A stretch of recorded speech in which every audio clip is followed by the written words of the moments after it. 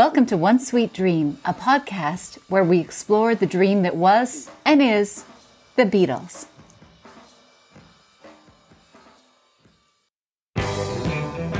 This is If I Ran Away From You, our series on the Beatles breakup. Welcome to episode 2. This two-part episode is all about John and Paul in January 1969. We'll explore all the drama of that epic month, the songs, the movie, the secretly recorded lunchroom tapes, the creation of Let It Be, all leading up to a giant double wedding. Good night, John. Good night, Paul. Say good night, John. Good night, Paul. Good night. You know, if you break my heart, I'll go. As we approach the 50th anniversary of the Beatles breakup, one thing seems clear. Why it happened remains mysterious. It's time to revisit the evidence, pressure testing the old tropes and applying sensitivity and emotional intelligence to our analysis. Come with us on a deep dive across several episodes where we unpack and examine the emotional roots of this complex topic. In a nutshell, we believe this was all a high-stakes game of chase that spun out of control. The end game was never to end the Beatles or for Lennon and McCartney to separate as a creative partnership. We don't see this as primarily a battle for dominance within the band, but rather an elaborate play for respect, love, appreciation, and commitment. Join us for this radical retelling of the breakup. I thought that you would realize that if I ran away from you, that you would want me to, that I got a big surprise.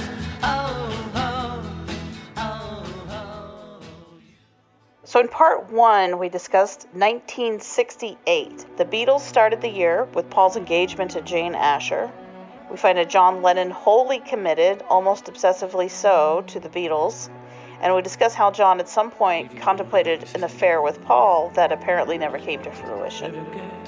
The group traveled to India in February, where they write most of the songs that end up on the White Album. Paul and Jane head home after a month. John stays in India for an additional 3 weeks and falls into a massive depression. He returns home and spends the next month unraveling. John and Paul travel to New York City in May to launch Apple, where Paul has a rendezvous with photographer Linda Eastman. John meets Linda for the first time in a limo ride to the airport, and as soon as they return home, John has another identity crisis, eats some more acid, declares himself Jesus in a Beatles board meeting, and later that evening invites Yoko Ono into his home and begins dating her. Within a month, John separates from his wife Cynthia. Paul and Jane break up. The Beatles go back to the studio. John and Yoko start doing heroin, collaborate on a few side projects, and John starts bringing Yoko into the studio with the Beatles, which sometimes creates great tension. After a few months of living like a crazed bachelor, Paul gets serious with Linda Eastman, and she and her daughter move into Paul's home in London. Finally, in November, the Beatles release the White Album. In terms of themes, we laid out and examined what a transformational year 1968 was, particularly for Lennon and McCartney. How the year began with a relationship fully intact, with a deeply committed John Lennon and a dedicated but distracted Paul McCartney, and how it ended with both men in new relationships, but almost estranged from each other. We traced some of the potential reasons for this, how Paul may have inadvertently triggered some of John's insecurities and fear of abandonment, either through his engagement, his early departure from India, or some form of real or imagined rejection.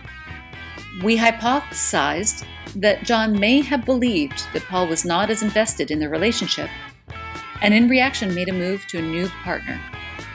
We show that John brought this new partner, Yoko Ono, into the studio both as security and support, but also as provocation to his other creative partner. We see Paul as going through his own personal turmoil, eventually finding his own life raft with future wife Linda Eastman. And we also discuss how Paul may have misread some of John's actions and unintentionally exacerbated the situation. These high-stakes mind games magnify their issues, so that by the end of the year, we find the famously tight Lennon-McCartney partnership in tatters.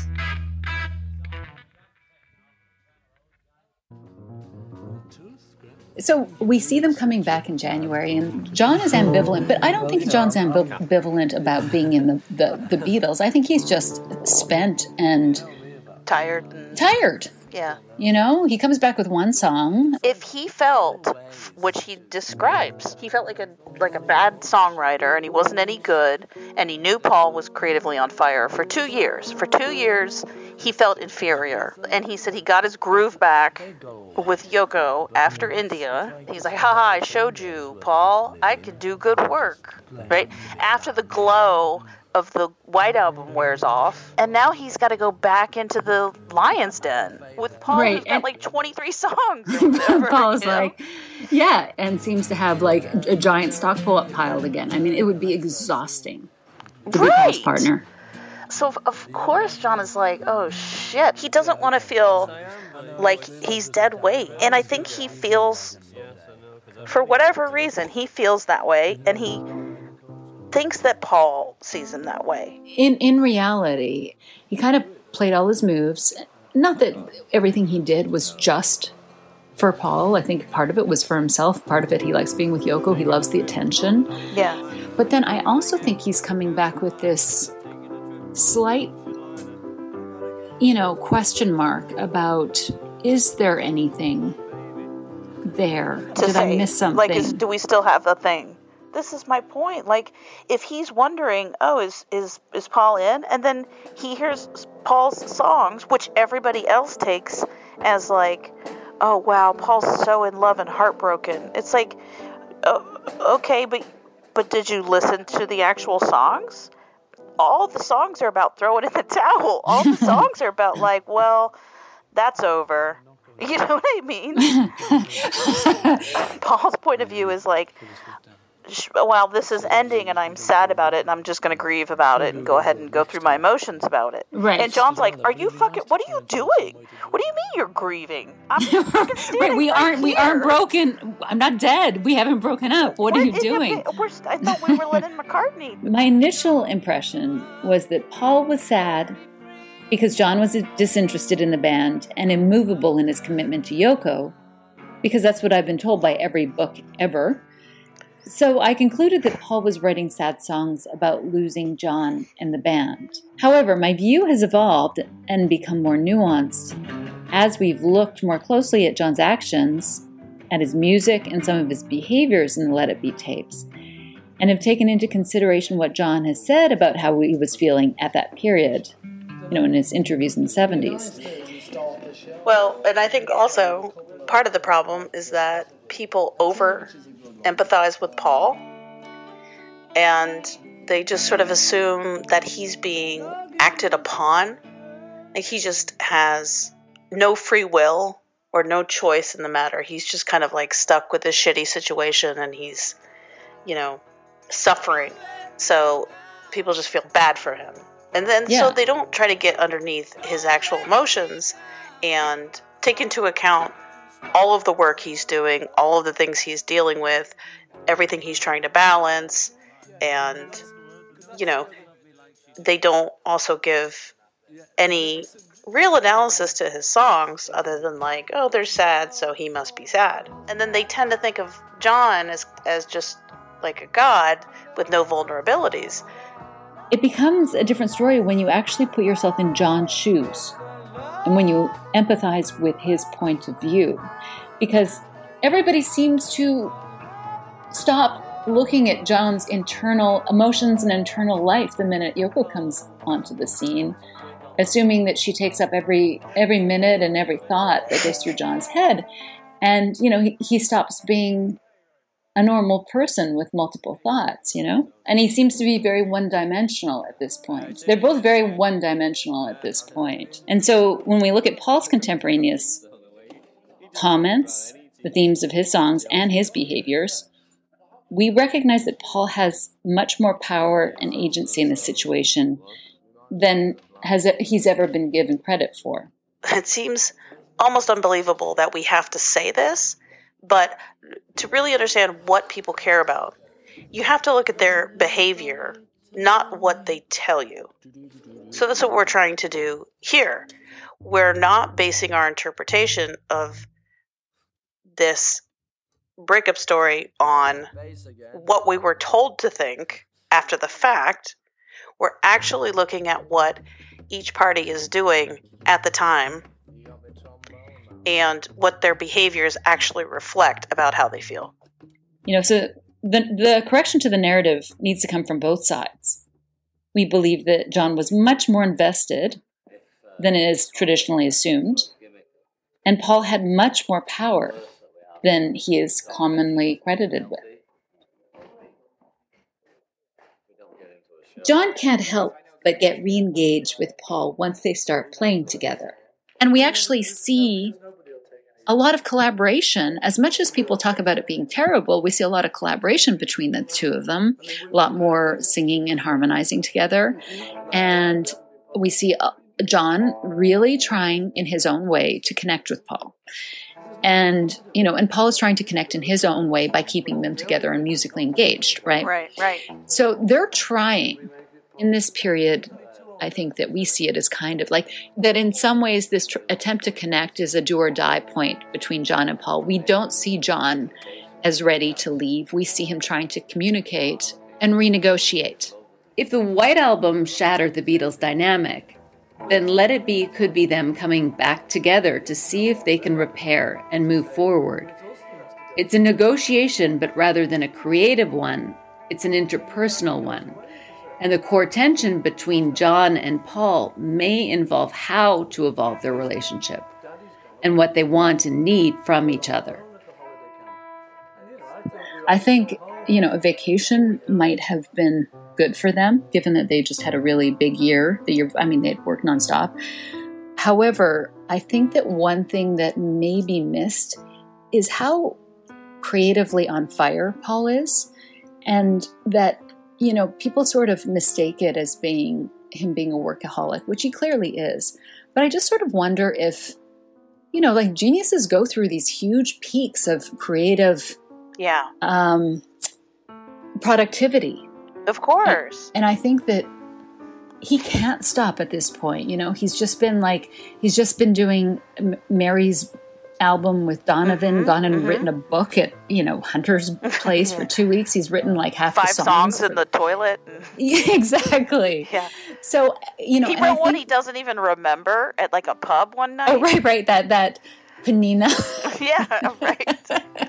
He's fall down drunk and wrote them a song as a tip that they made into a big hit in Portugal or something, in Brazil. But anyways, I think that's because people never look at it from Paul's point of view, he may not be able to stop at this point, that he may be driven by a creative force that we just can't really understand. That's a great point. And John at the same time is glorified as being what did Lewison call 1969 his greatest year? He's on fire or whatever. It's he shows up with 0 songs. He's it's good to be John Lennon. You show up with no songs and they're greatest year ever. Right, exactly. What a leader. Exactly. And he was leading from behind. It's his leadership style. I think that is true that, in this period, he's always he's a stupid workaholic. But I honestly think that Paul probably couldn't stop. You look at these people like Mozart and Beethoven, they go through almost these periods where they can't sleep because they're almost manic from having all these ideas. He literally describes things like that. He literally describes waking up and having songs in his head that he has to write down and having he fucking sneaks visions. Down.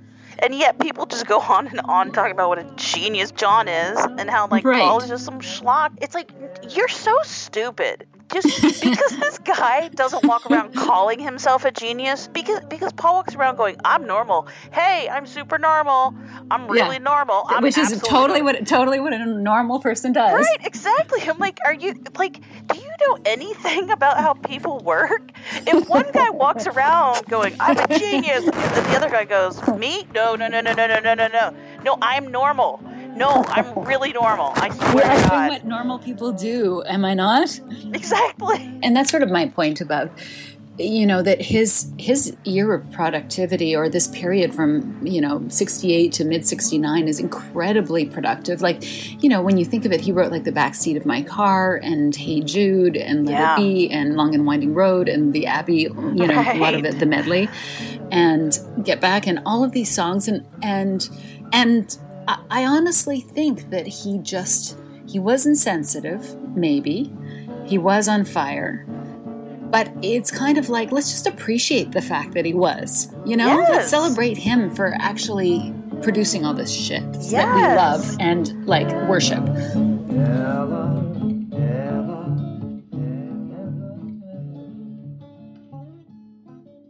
Okay, so going into the Let It Be filming, before filming starts, apparently the Beatles had a meeting with Michael Lindsay Hogg, the director of the film.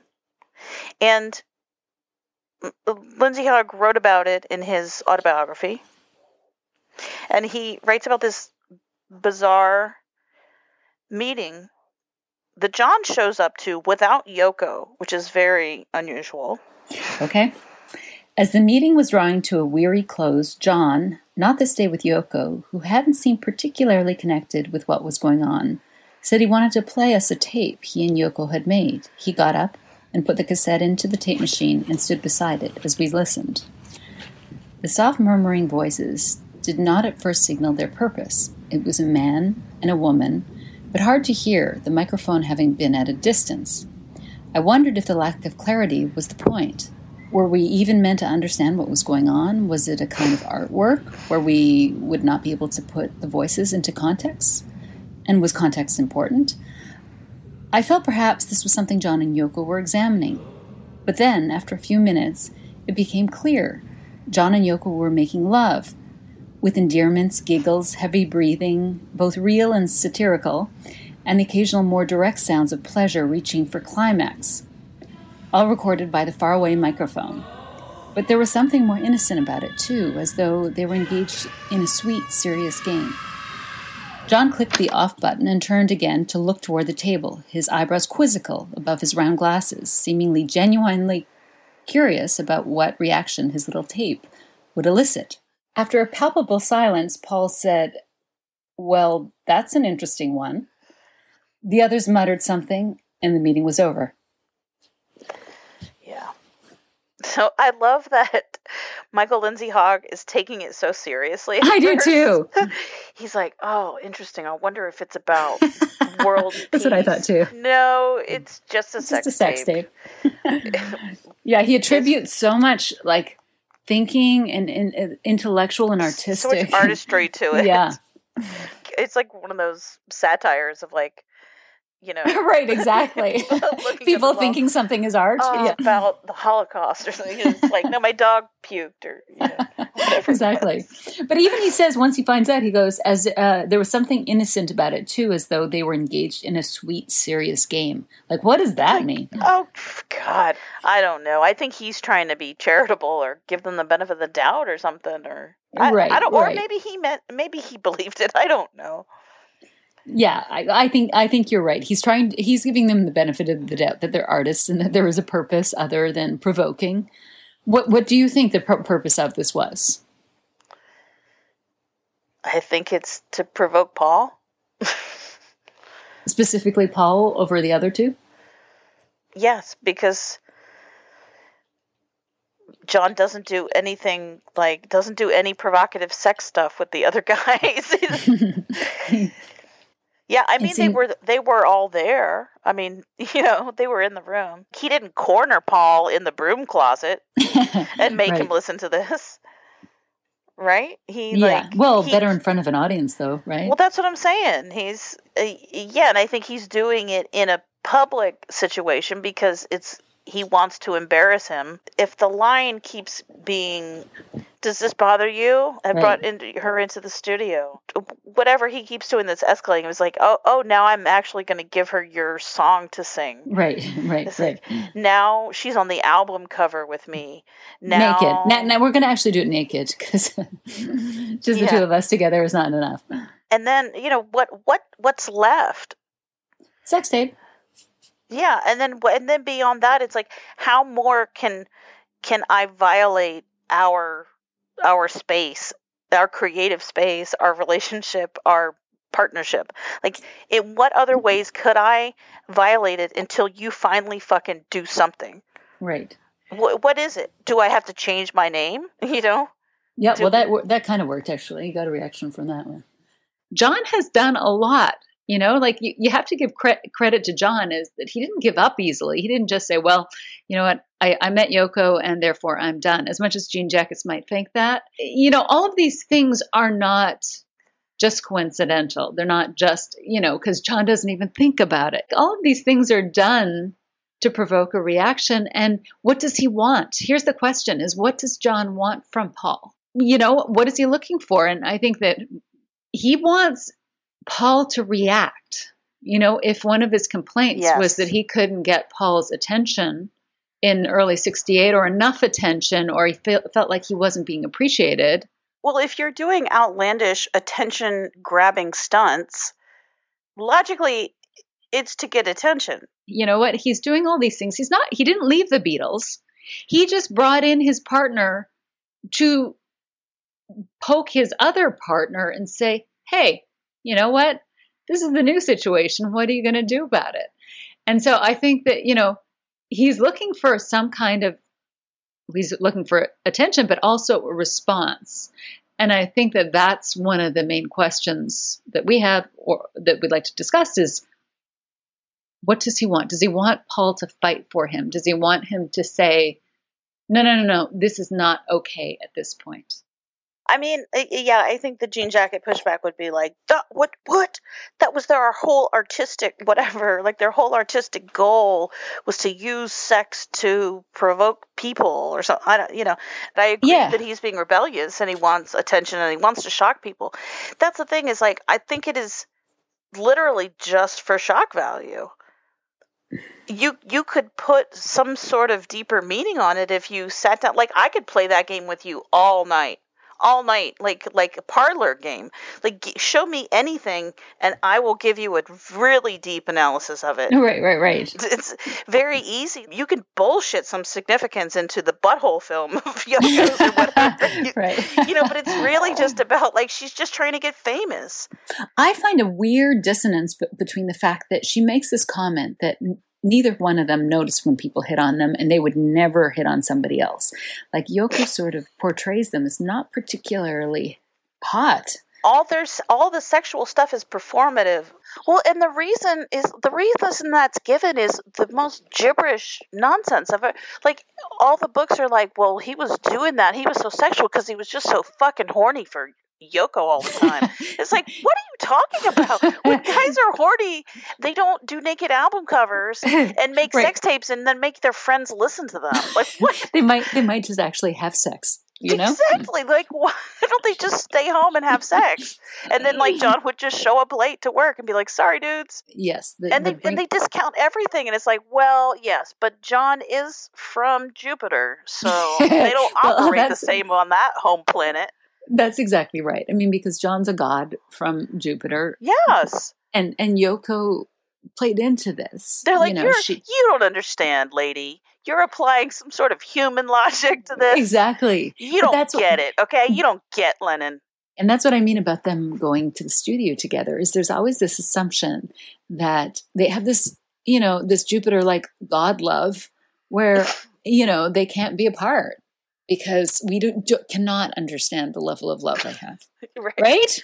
Yes. You don't understand this couple who never touches or kisses each other, how horny they are for each other, and how they make tapes, like that weird sex tape that they made asking each other about their sex likes and stuff. Right. Like 2 years after they've been together. Yes. And John says he's, like, never been deeply turned on by a beautiful woman or something.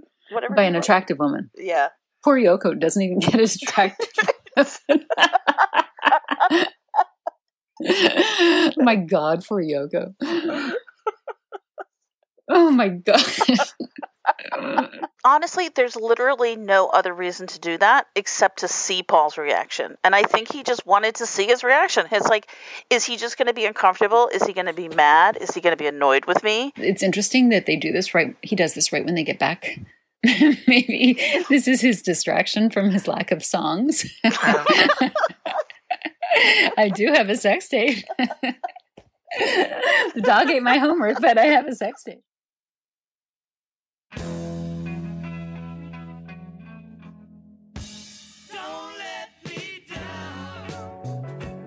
So I think we need to address the sort of love triangle that John has created here with him and Paul and Yoko. Because every single book positions it as if John has chosen Yoko over Paul and kicked Paul to the curb, and Paul is moping about it and desperately trying to cling to John because he's so, sad that John's going to go away because it's the best thing that ever happened to him. Right. He's a slouch without John, right? Right. Well, I mean, single... this is one of my most hated tropes, is that Yoko stole Paul's man. Yes, me too. Can't fucking stand that shit. But we are acknowledging that this is a real trope that exists that people say all the time. Oh yeah, they romanticize it even. Like this is the mainstream opinion. Oh yeah, like, this is what like Rolling Stone and all the jean jackets. Like this is their favorite story. Oh, this is their favorite because this is where John leaves Paul for Yoko, and Paul is heartbroken because he's losing his man. Right, and I'm not sure what jean jackets get, because jean jackets don't worship Yoko, so I don't understand what they get out of this except the fact that John is dumping Paul. Yep. And that sort of helps elevate John, right? Yes, that elevates because him. It means John is too good for Paul. That's I think what the story that they love so much. Oh yeah, because they don't think that Yoko is such a superior genius artist. Well, they may concede that they can't see it, but John does, and she seems to have inspired John, so that they'll go along with that. This both elevates John, he left Paul, but it also excuses John's lack of competitiveness and lack of performance, because, he wasn't interested anyway, which they also roll into the idea of abdication of leadership. I mean, it's a handy explanation, but there is no evidence that John is ever disinterested in Paul at any point in his life, let alone in 1969. We're supposed to believe that Paul is not able to excite John creatively during the most prolific, creatively intense period of Paul's life, when he is writing and creating the songs that make up the White Album, Abbey Road, Hey Jude, Let It Be, Yeah. But yeah, okay, he was clearly just too creatively conservative. I mean... He's creatively conservative. Meaning he's not taking his dick out. Exactly. That's what it boils down to, right? Right. Okay. Here's the thing. We hear Neil encouraging Paul to stand up to John. We hear Michael Lindsay Hogg doing the same thing. Everybody sort of agrees that George Harrison is also resentful of Paul right now for Paul not using his power and authority to get rid of Yoko. Like, everybody is kind of getting frustrated with Paul for not ending this situation. So we have an interesting narrative that runs counter to the mainstream one. We have everyone around complaining about John and Yoko, while Paul is the only one who really defends them. So everybody's looking to Paul, and Paul's not moving. Paul's not exerting power, and I think the usual rationale for him not exerting power is that he doesn't think he has any, and he's kind of being weak. Yeah, and he's afraid he's going to spook John So he has to be very careful. Exactly. So the question is, do we believe that? If everybody thinks Paul has power, and we don't think that Paul is weak, we've got enough support around. Michael Lindsay Hogg is saying that Paul is powerful at this point. We've got other people saying that Paul is powerful. So if we don't think that it's as simple as Paul is weak, why is Paul not fighting back? Why is Paul not doing what he probably knows John wants him to do, which is fight for their partnership? So let's look at what Paul actually says at this time. He says it's silly of me or anyone to tell John not to bring his girlfriend with him places, right? So I just think it's just silly of me or anyone to try and say to him, no, you can't. You know? It's like, because okay, you know, they're going overboard about it. But John always does, you know, and Yoko probably always does. So that's their scene. You can't go saying, you know, don't go overboard about this thing. You know, be sensible about it and don't bring it to meetings. You know, it's his decision. That it's none of our business to interfere in that. Even when it comes into our business, still can't really say much, except, look, I don't like it, John. Which is interesting because I think that counters the idea that Paul's just jealous. You know, he's supporting John and Yoko. He doesn't seem to be pushing against Yoko in this time at all. There's like 3 or 4 different times when he supports them as a couple. Behind their backs. Yeah, when they're not even there. So he's not doing that to impress John. And he says it to Neil, like when Neil's bitching about them. And both Neil and Linda are like, Paul, come on. Yeah. And like with Yoko, yeah, I mean, they mean it. I don't dig that. Him and Yoko, you know, they Go away! So. They do mean it. But Everybody cough. Go ahead. no, Yeah, I know it. You know it. but you know, But one of the things that we've talked about is the fact that John has set up a very interesting situation, which I think that they managed to twist. We talked about this in our last episode, which they managed to twist into being Paul's jealousy. But there's something very interesting about what John himself is doing.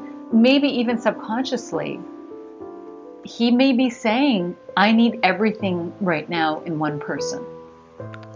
Because the thing is that in order for Paul to step up for John and to fight Yoko, he has to fight John's girlfriend. Right, and how does Paul do that? Like, I think that's why Paul is saying, I can't fight this fight because I can't be his girlfriend. Exactly. In 1985, he says that very, bluntly. What did he say? He said, like, we had a very intense relationship, and it was like, once he started seeing Yoko, he couldn't still be seeing me. Yeah. Which is so interesting, and people always read into it a more traditional reading that, you know, Paul was sad that he lost out. But I think that Paul is saying he recognized the depth of their love, and there wasn't really, when they were that intense, there wasn't really room for somebody else. Because I think that's something happened in 1968 for John to bring Yoko in. And, you know, we hypothesized that maybe John could have been saying, like, you're going to lose me if you don't fight. Well, right. Well, realistically, that we think this has been going on for 6 months now. By the way, when we call this a love triangle, we're referring to the contrived situation that John has created here with Yoko and Paul. The triangulation that we described in the previous episode. Right. And it's always set up that it's Yoko and Paul are vying for John in this situation, that the battle is between the two of them over John or about John. Yes, but he's the prize. He's the prize that they're fighting over. But in reality, you know, one thing that isn't taken into consideration is that Paul has his own romantic interests.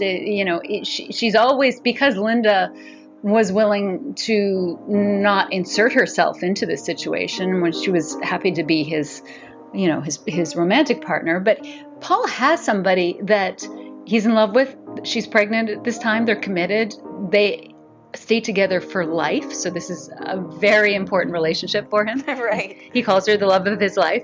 Well, and the reason why, for example, Linda is not included in the triangle is because Paul is not weaponizing her against John, and he's not waving Linda in John's face. Right, and that's really important, that this is John who's maneuvered this situation. So it's always, it's always looked at Paul like, as the one that is fighting. And it's not, this is John's doing. Instead of trying to define the fight because of the situation that Paul has been put in, what we're trying to look at is, why is John engineering this situation? What does he get out of it? There's this trope that Paul is sad and depressed and, just trying to keep them together, because he loves the band and he's writing these sad songs because he has no control, he has no agency. And yet when we look at the tapes, everybody is saying, Paul, step up, go and talk to John, everybody. And we see John seems a little bit frustrated because he's writing some songs that seem to be suggesting a partner who's immovable and who could change the situation if they would do something. So we can just hypothesize that maybe John thinks that Paul has some agency and power in this situation too. So we come to see Let It Be and everything that unfolds in this month during this filming and the recording of all these songs and the writing of these songs and performing of these songs together. We come to see it all as it's kind of their come to Jesus moment where either Paul acts and changes the situation or steps aside. Yeah.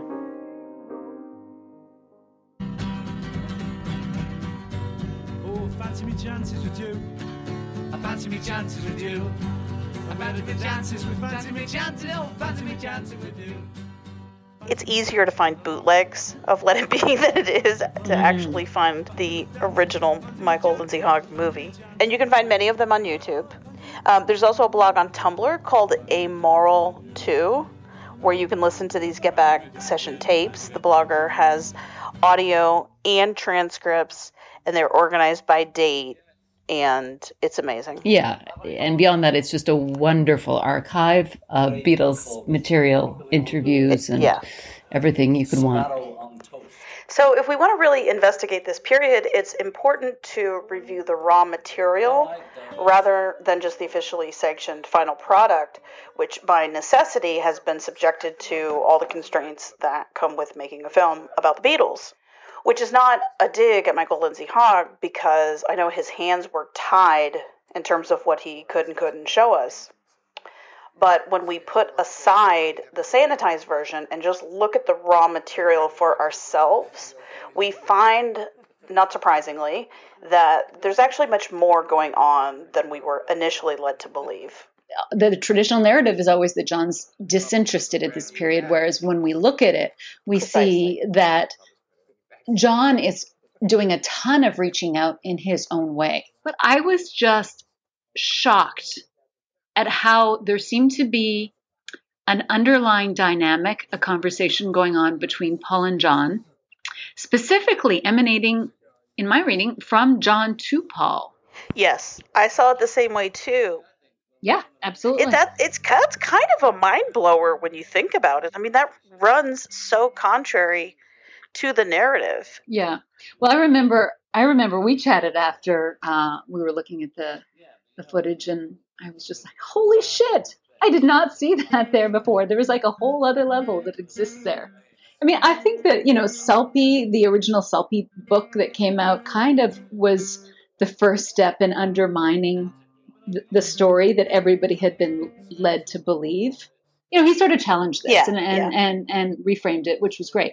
However, when I revisited the tape for all the discussion about the fact that John was, ambivalent and, disinterested, I think that there are a lot of examples of the opposite. The thing is that because they talk to each other in code, which we know, like John literally told us that. Right. He told Hunter that in 1967. Yes. Right. He spelled that out for us in case we didn't know. He's like, we're not going to give you the code, but we speak in code. Right. He said when there are strangers around, yes. This is the exact scenario that we're looking at right here. Exactly. They're in a situation surrounded by strangers, surrounded by like camera crew and stuff, and they speak to each other in code, and they speak to each other in song lyrics. He talks to Paul about some dreams he's had, He, makes the point that he's happy being back in the studio, that it's like home for him. He makes connections about the fact that they sound like lovers when they are, when we look at the songs between them. So all sort of interpersonal ways that he's reaching out to Paul. Like, for example, we see Paul give John a lot of attention in terms of music, but we don't see a lot of Paul trying to engage with John on a personal level so much. And I guess there are a couple reasons Paul might just be trying to be discreet because there are cameras around, although it doesn't always come off like that. But sometimes it might be that. Another option is that Paul's simply not perceptive enough to pick up on what John is saying. But again, that's not really the situation that we can detect, because a lot of times Paul is sort of actively batting things away or deflecting. Right. It looks like he recognizes what's being said and is choosing not to engage. I think sometimes it's framed as if Paul is just so starved for John's attention. And I mean, that's definitely not the impression I get that Paul wants. No. I think Paul definitely wants John to focus on the work, the music, and the music. Yes. Yes. And that's when Paul does engage. I think that he is trying to take them back to the root of their connection, which is music, and they're even going back to the music of their youth. So Paul's trying to reconnect them in the way that he knows how. This is not to say that Paul doesn't have human emotions and that he isn't, that he's not processing them, because I think his songs definitely reflect that he is, whatever his feelings are that he's processing right now, and the depth of his love for John and for this band, and which we know he has. I mean, I think we all believe he has. Whatever it is, it's for some reason it's not causing him to try to make personal connections or intimate connections with John. And that's interesting. Like, that's, what does that mean? Well, again, it's kind of like when you start to explore Paul's behavior, again, when I was trying to think through why he wasn't responding and why he was changing the subjects. I mean, we don't know why, but it was just like, this is not somebody who's afraid of losing his relationship with John at this point. He's really not. I just don't, when you look at his responses, he's not behaving that way. He's not behaving that way. He's behaving like he's hanging with somebody he's known forever and who's being kind of annoying and pushing him, and he just does not want to engage at this point. Yes. Like, okay, that this is like home. I can't wait to work it, Yeah. Anyway, I just can't wait to just do it. have it, Yeah.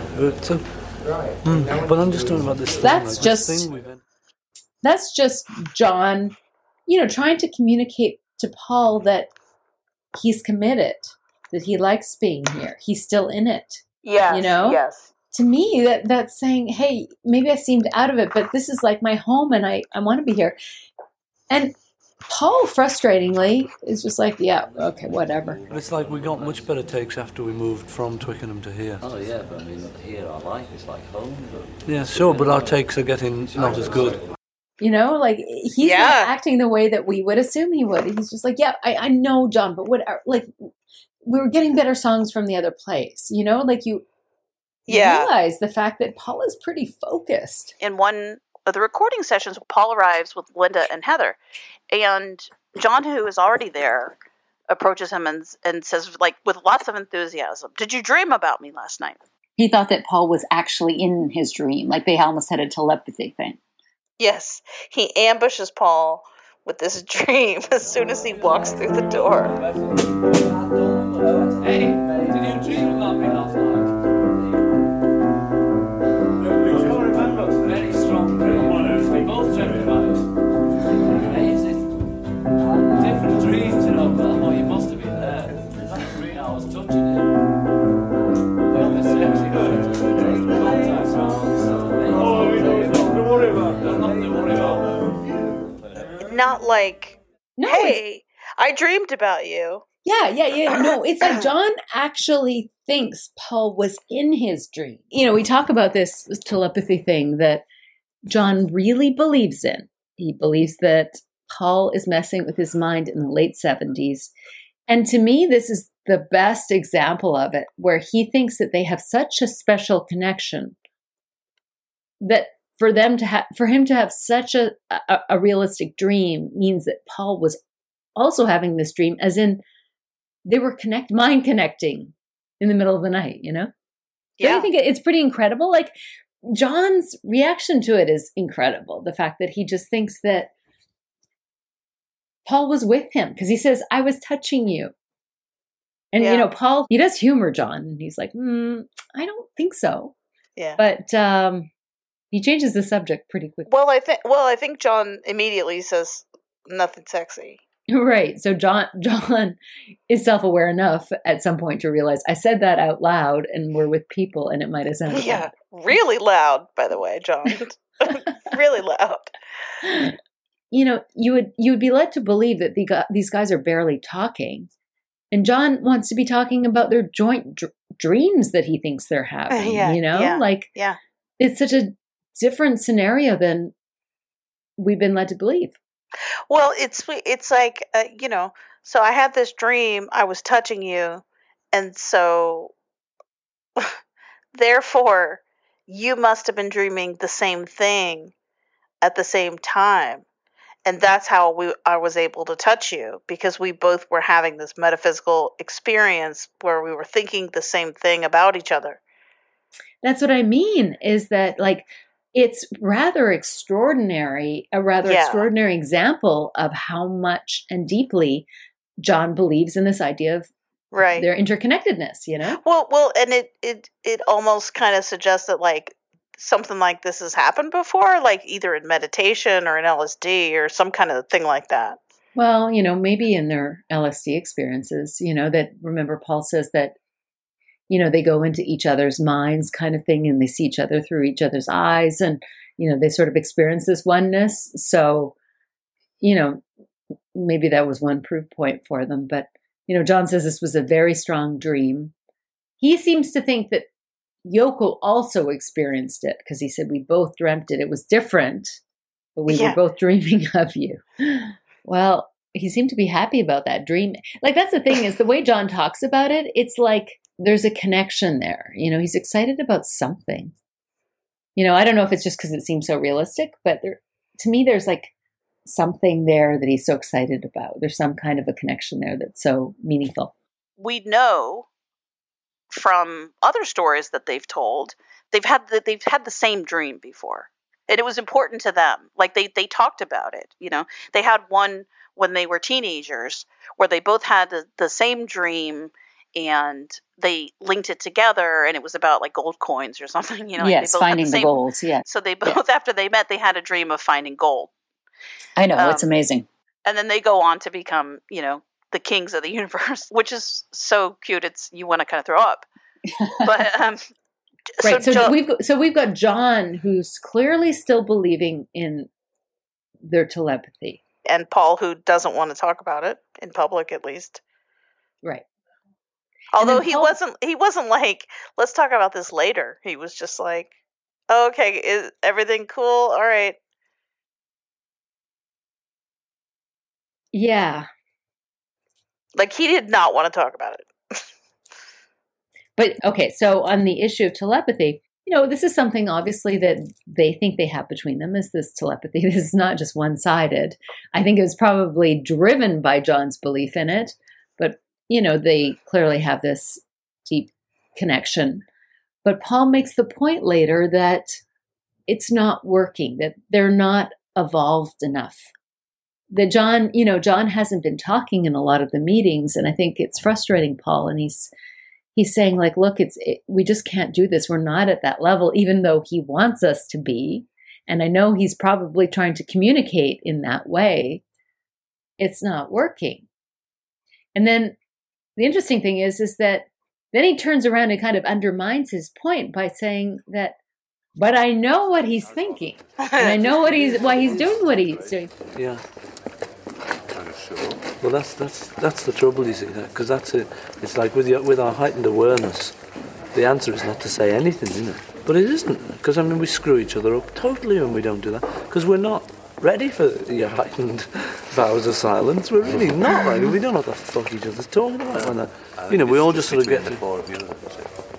But oh yeah, right, yeah. But see, that's it. That's why John doesn't say anything, because he just. There was something the other day. And he just said, "So what do you think?" And he just didn't say anything. And I know exactly why. I mean, I wouldn't if. Doing so, like in some ways, John's right in that I think John assumes that they can read each other and understand each other, and Paul is proving that. But I'm wondering if Yoko is kind of mixing up their signals a little bit. She's frying the connection a little bit because Paul isn't quite sure anymore what John's thinking, and then it may be acting in a way that he wouldn't have, and then John's reacting to Paul's action, so it may be spinning things out of control. But I just wonder if Paul is, even though he probably knows what John is thinking, is like, it's too confusing now. I don't know. I don't want to make assumptions. Yeah. I think that's what he's getting at, too, is that not necessarily like, telepathy is bullshit. Yeah. I can't read your mind. It's more like, well, I don't know what you're thinking anymore. And this is not a reliable form of communication for us. It's kind of funny, like the idea that they would still be able to know each other's thoughts the way that they apparently did in like 67, like late 67 or whatever. When John talks about this to Hunter Davies. Yeah, exactly. Like whatever that time period was, late 67 or early 68 or whatever. John's not talking much in this period. And like we talked about, like John's watching Paul closely, but Paul is specifically saying here that he knows John is trying to communicate telepathically. Again, the whole point is to identify and to pull this as a very important information that John actually is doing a lot of communicating with Paul. He's just not doing it in the traditional way. Right. In the ways that are most obvious and most surface level. Right. He's talking to him in code. He's talking to him in code, and the biggest code, which is silence, which people just take as John being not interested or disconnected. And then we hear from Paul saying, no, John thinks we're so connected that we don't even need to speak. And that we're dreaming of each other. This is not about disinterest. It's the fucking opposite, where he thinks we're still so connected that we don't need to speak. And Paul is saying, actually, there is a breakdown. I don't know I'm not sure. And he seems like he's struggling with it, like Paul is like, John, just talk to me. I think that John ties so much meaning to the telepathy. Like, we are so different and special that we have this incredible ability to read each other like other people can't. And if he stops doing that and they can't read each other, what does that say to John? An endeavor. So here, John's quoting from two early Lennon-McCartney songs, and specifically one of their most famous collaborations, I Want to Hold Your Hand. And Paul changes the subject really quickly, or does not engage anyways. Yeah, he talks over. Very unswinging. Unhip. Well, when I touch you, I feel happy inside. I can't hide. Ask me why. What you need is a schedule. A garden schedule. Point A to Z. Travel from A to Z, and having reached the point. So there could be some coded message or meaning behind what John is saying. Yeah, I think he's got to the point where he thinks maybe this is the only way he's going to hear me. And this is something that he continues to do throughout his life. In the 70s, we see that John liberally peppers Paul's song titles, lyrics, and special buzzwords like wings into his songs. There's another interaction between them. They're going through their list of songs, and Paul seems to stumble intuitively across the fact that there's a lot of similar themes going on here. And John seems much more aware of these themes. Again, John probably is paying more attention to the interpersonal, whereas Paul has maybe been so focused on the music, the production, getting them done, that he seems to be only stumbling across the underlying themes at this point. And so they have this conversation. It's like have to get back. We're on our way home. Yeah. So there's a story, and there's another one. Don't let me down. Oh, darling, I'll never let you down. Yeah, it's like never you do and me you are know. lovers. Yeah. We just have to camp it up for those two. Yeah. The one where John is just bluntly like, yes, Paul. We sound like lovers. Yes. Yes. Yeah, newsflash, Paul. You're the only one who didn't get the memo. It's hilarious because John, there's no like aha from John. He's just like, yeah, no shit. Yeah, no shit, Sherlock. And then he has to make a joke about it, right? Okay, well, I'll wear a dress or whatever he says. Yeah. We just have to camp it up for those two. Yeah. Well, I'll be wearing my skirt for the show. Yeah.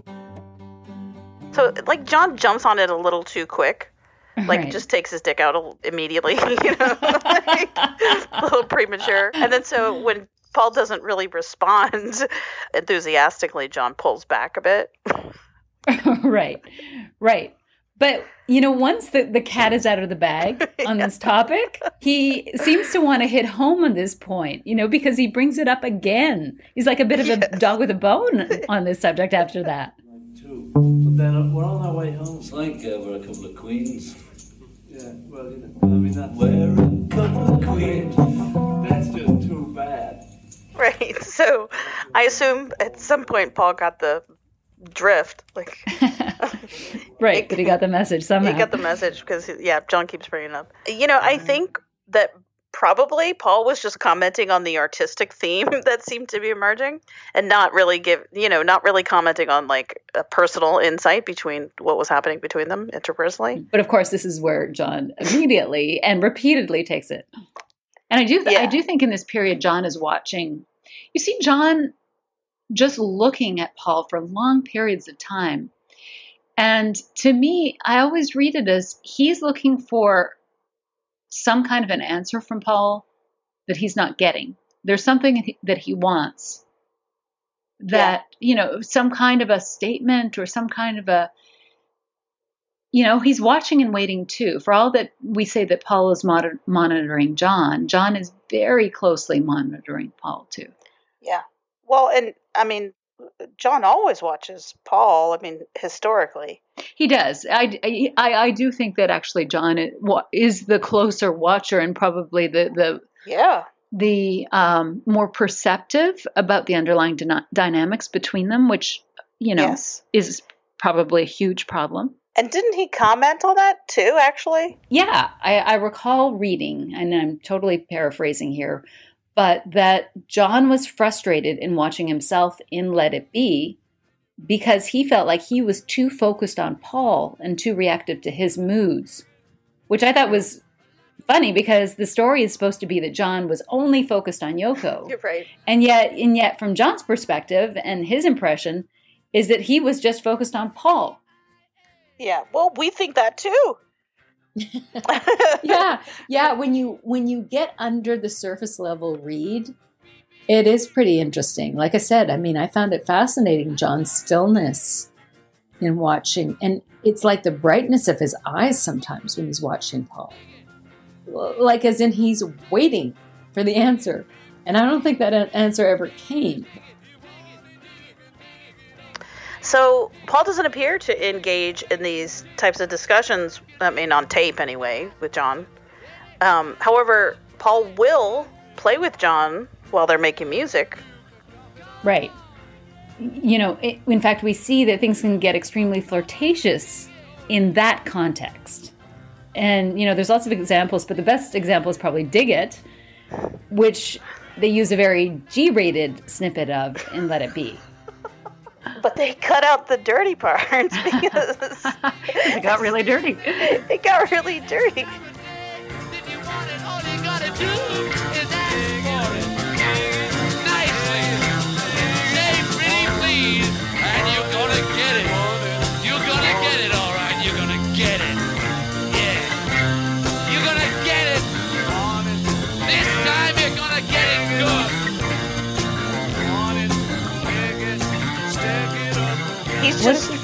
just freestyling. John is gleeful. John looks like it's his birthday.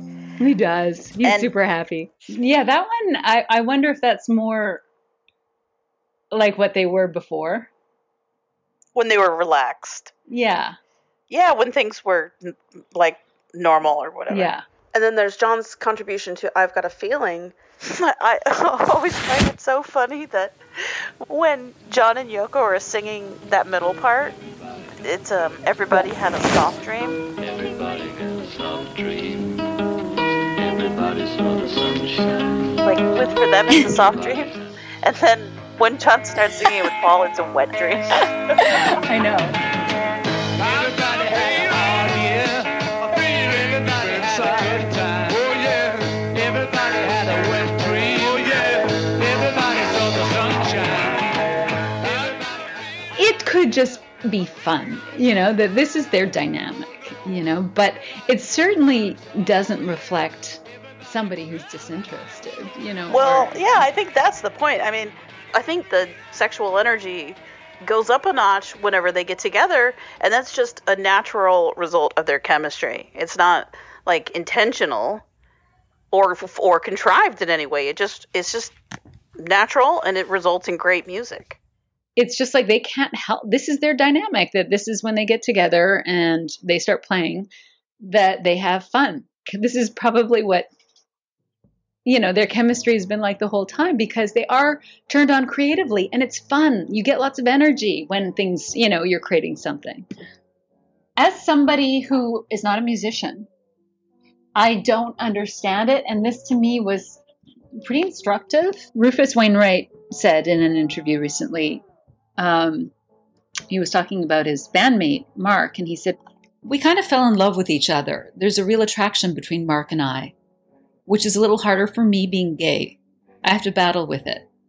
Whether it's the Beatles or the Stones or the Eurythmics, there's an unrequited sexual romantic energy in the studio, and it becomes volatile if not dealt with.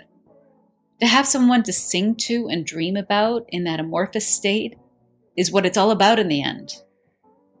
People fall in love with people. Yes, there are gay people, straight people, and bisexuals, but crushes are universal." So that was really instructive to me, because it suggested that when you get into this mind state of really creating with somebody and being so close and connected to them and singing with them, that it almost creates an attraction and a romantic bond. And Rufus says, it's harder for me because, it would be natural for him to take it further, and presumably his partner wouldn't. But nevertheless, he's making the point that the feeling or attraction is mutual.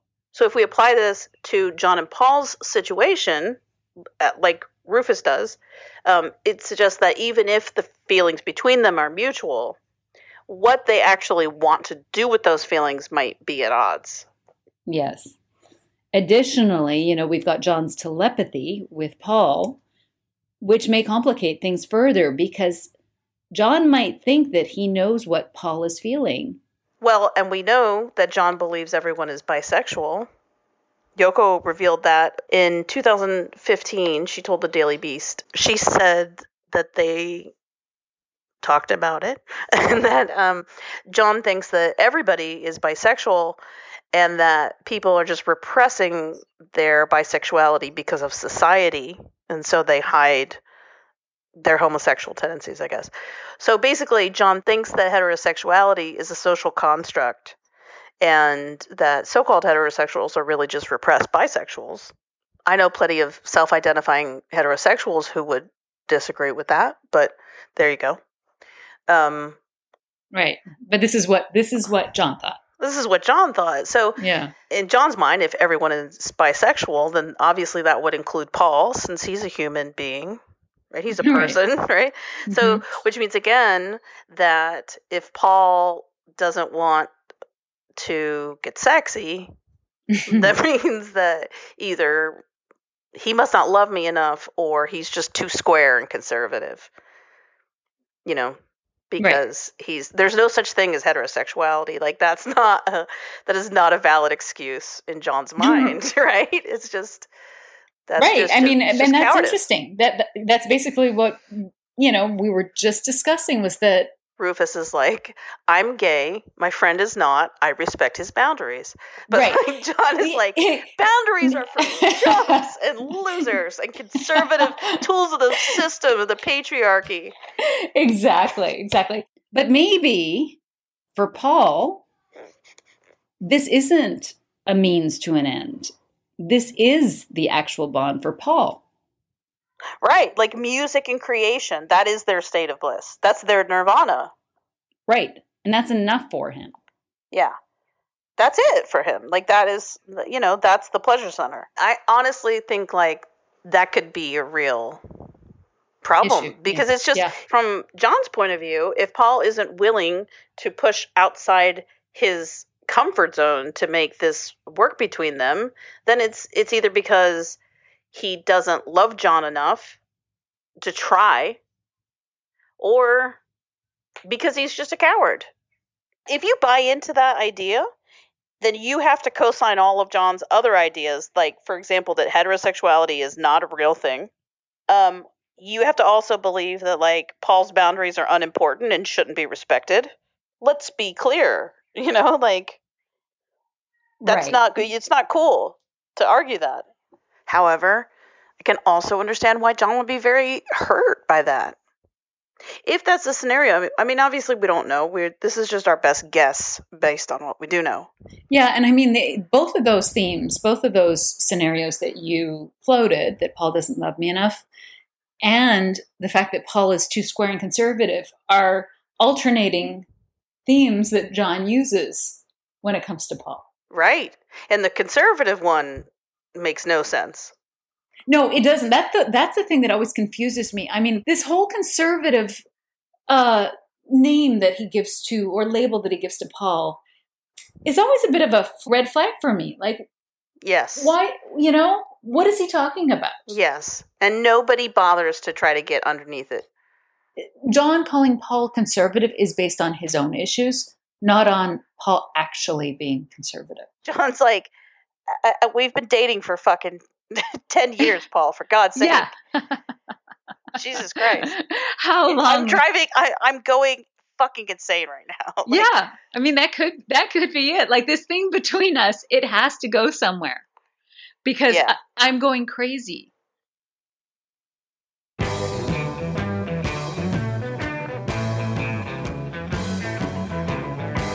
Here's John on the subject of music as a means of communication. And then sometimes you don't realize what you've written till after you've recorded it, or even a year later. I hear old records of ours and see things on different levels suddenly, or I'll sing a song to Paul and he'll see it on a level that I haven't seen at all. And that'll be the subtlest level he could see it on. And even though I've written it, and somewhere in my soul knows whatever makes you write it like that, is aware of what it said, you're not always aware at the time of doing it.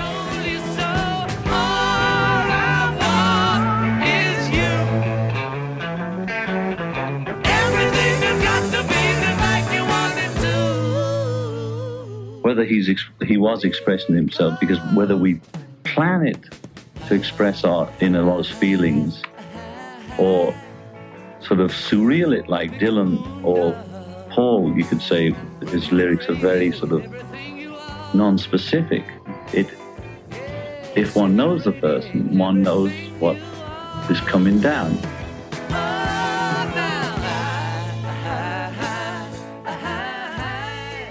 I think everything that comes out of the songs, even Paul's songs now, which are apparently about nothing,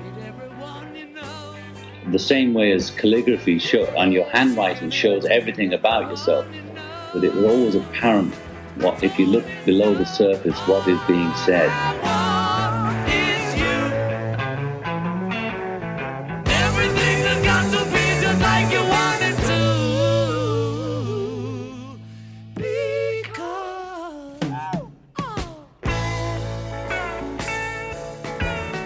So talking about John and Paul communicating with each other through song, this is a very real phenomenon. John has talked about it many times. He talked about it in 1967 to Hunter Davies. He's talked about it in 1969, 1973, 1976, to 1980. I mean, throughout his life. He specifically talked about communicating with Paul through music. How the two of them would speak to each other and communicate with each other. And then he also, as probably everybody knows, has talked extensively about how he writes about himself.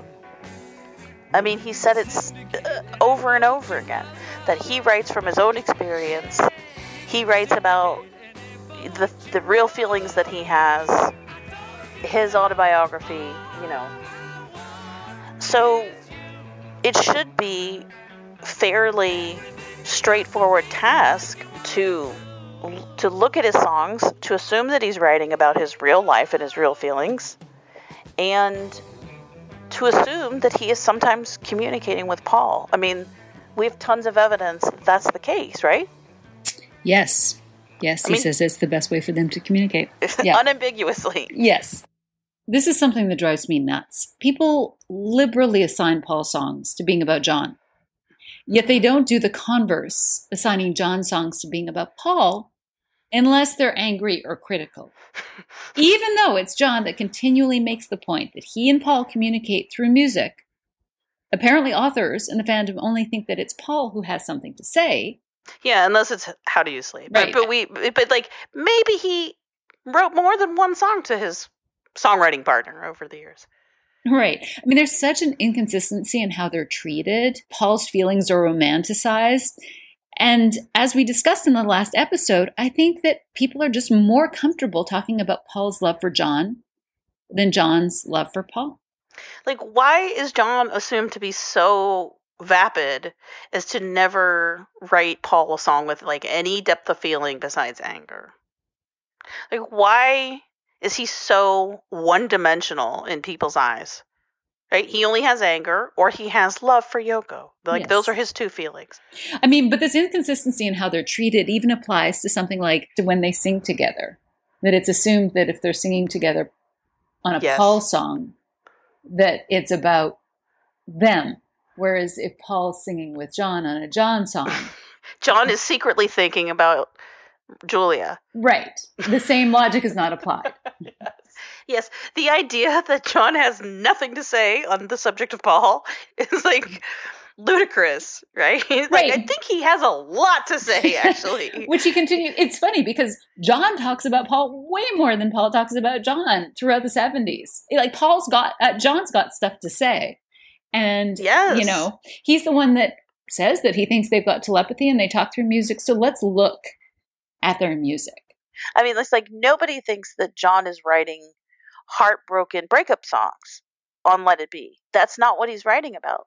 So my question is, what is he writing about? We need to look at that, right? Yeah, the themes. I mean, instead of pulling the songs apart for lyrics, let's just look at the underlying themes because there are some consistencies. So the overriding feeling that I get from all of John's Let It Be songs is frustration. I think that's how I would characterize most of them. Right. Yes. If we look at Dig a Pony, there's like, he's not getting something. All I want is you. But everything has got to be the way you want it to. Like there is something there's an issue. And the lyrics describe a multi-talented but rigid partner, right? Yes. Who could remedy the current situation with a bit of flexibility, right? Right. If everything didn't need to be exactly the way that partner wants it. And I mean, I say multi-talented because it's a laundry list of things he can do or she can do. Mm-hmm. Yeah. Penetrate any place you go. Imitate anyone you see. Radiate everything you are. Something about a boat you row? God, that boat again. Jeez. I know, John, and we should talk about John and his boats. On his boat. Wow, syndicate any boat you row. I think it is. Yeah. which is quite a phrase. Yes, it is, actually. Actually, now that we think about it. Just food for thought. It's I mean, whoever it's about.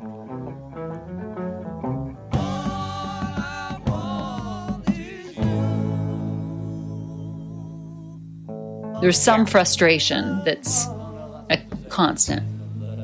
Yes. Yeah, there is a point to the song, though. And I should point out that, Paul loves that song, too. Does he? Mm-hmm. How do you know that? Oh, he says I love that song, doesn't he? He does, yeah. He says, oh, that's cute. A little bit more paint. It's all right, yeah. No, that's good, that one. Okay, tick it. I love that one. Thank you. I really do. I enjoy it too, sometimes. So that's done. And then, so there's I Want You. Later on Abbey Road, John writes a song about Yoko called She's So Heavy, and he combines it with this one to make a hybrid. I Want You, She's So Heavy. But for now, in the Get Back sessions, I Want You is its own song and its own independent sentiment.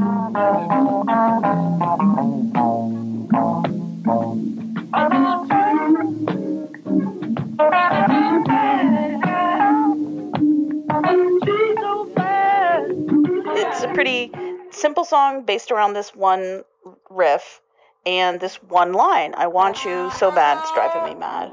That's the whole thing.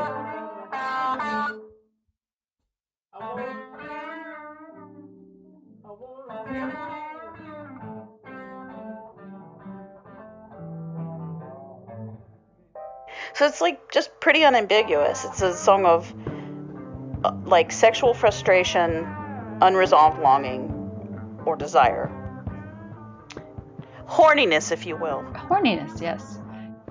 It's interesting because it is similar in theme to I'm So Tired, John's song from a year prior, where he talks about, my mind is set on you, I'm going insane. This idea of madness or insanity and obsession with something is a similar theme that's being played out. This time it's a little bit more on the sexual side, than I'm So Tired, but it is again this idea of obsession and madness that is sort of being mirrored here. And a sort of a begging. There's a begging quality to it, right? Yes. It's similar. It's like in I'm So Tired, where he kind of begs at the end, the crescendo or whatever is I give you everything I've got for a little peace of mind. He's looking for somebody else to resolve it, right? Yes, exactly. Yeah, it's interesting to me because I'm So Tired was written in India before John got together with Yoko. And so they've been together, and yet this theme of madness and obsession continues, is unresolved. 6 months later, the same problem is still there. Nothing has really been resolved, and it's still driving him nuts. Right, and it's really been pared down to one thought. At this point. Yeah, we forget about the cigarettes and Sir Walter Raleigh and all that bullshit. Let me see if I can get this through right now. Right. It's a very clear thought, single-minded, that John is now pared down and just being very straightforward about. So, why does John want Paul to sing this song? I mean, Paul sings it on a take. I mean, he doesn't sing it, all the way through. Eventually, John takes it back. But we have the Let It Be tape, the beginning version, the sort of tight, funky version, and then where John is singing, but Paul is singing with him, sort of like a little, call and response or whatever. And then eventually, apparently John asked Paul to sing, he just wanted to hear him sing it. What's up with that? It is interesting because it's highly unusual. I mean, these two are very proprietary about their songs and singing their own songs, you know? This is something deeply out of the norm, and we see John wants to sing Oh Darling as well, which, you know, so there's something going on here. You know, I think to want somebody else to sing your song or to want to sing somebody else's song is kind of to inhabit their clothes or their, you know, it's like these are very deeply personal when you take over somebody's thoughts. So it's interesting. It's interesting that either John maybe was just shy, which he's traditionally not, but maybe he just felt like he couldn't, or maybe maybe he wanted Paul to say this for some reason. I don't know. We don't know. I would, considering that this is unusual, I would also assume that the song choice is important too. It's not like Paul had a habit of like doing takes of all of John's songs, right? Especially not in 1969. I mean, you know. Right. Well, I think it is significant. There's something about this song that made John want Paul to sing it.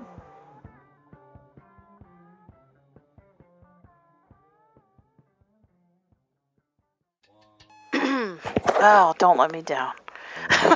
Yes. Whew. In all of its various incarnations, so it gets a real makeover. Yes. By Lennon and McCartney. Mm-hmm. And Paul's really invested in it too. Yeah, and I feel like because when you listen to the sort of demo or whatever that John brings in, it's so much different than the Rooftop. But Don't Let Me Down, in its final version, it describes a new relationship, right? Yep. With a partner who loves John like no one has before. Yep. It's comparative in some ways, yes. Mm-hmm. Right. And then at some point he hypothesizes, like he sticks a question out there and he says, if somebody loved me like she do me. And leaves it dangling. And lets it, exactly. He lets it dangle. Yeah. Which is really weird. I don't know why nobody ever pays attention to that. I mean, what's the rest of the sentence, John? If they did, then what? It's almost like he can't say it. Yeah. I don't know if it's because he can't bring himself to say it. So John is he's urging whoever this other person is. By saying if. If somebody loved me like she do me, then if you are going to step up and do something, if you are going to speak now,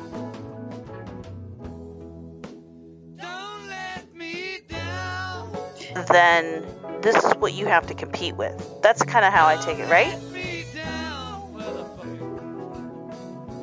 You know, and yes, I agree. And I think it's interesting because John's very careful about his lyrics.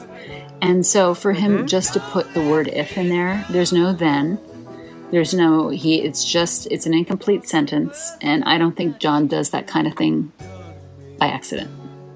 Right? No, of course not. No, and plus they've honed these lyrics over time. I mean, he's had a lot of other lyrics. Well, that's interesting, actually. It's like a really glaring line that nobody decided to fix. Well, apparently it doesn't bother anybody. It's not a problem in the song.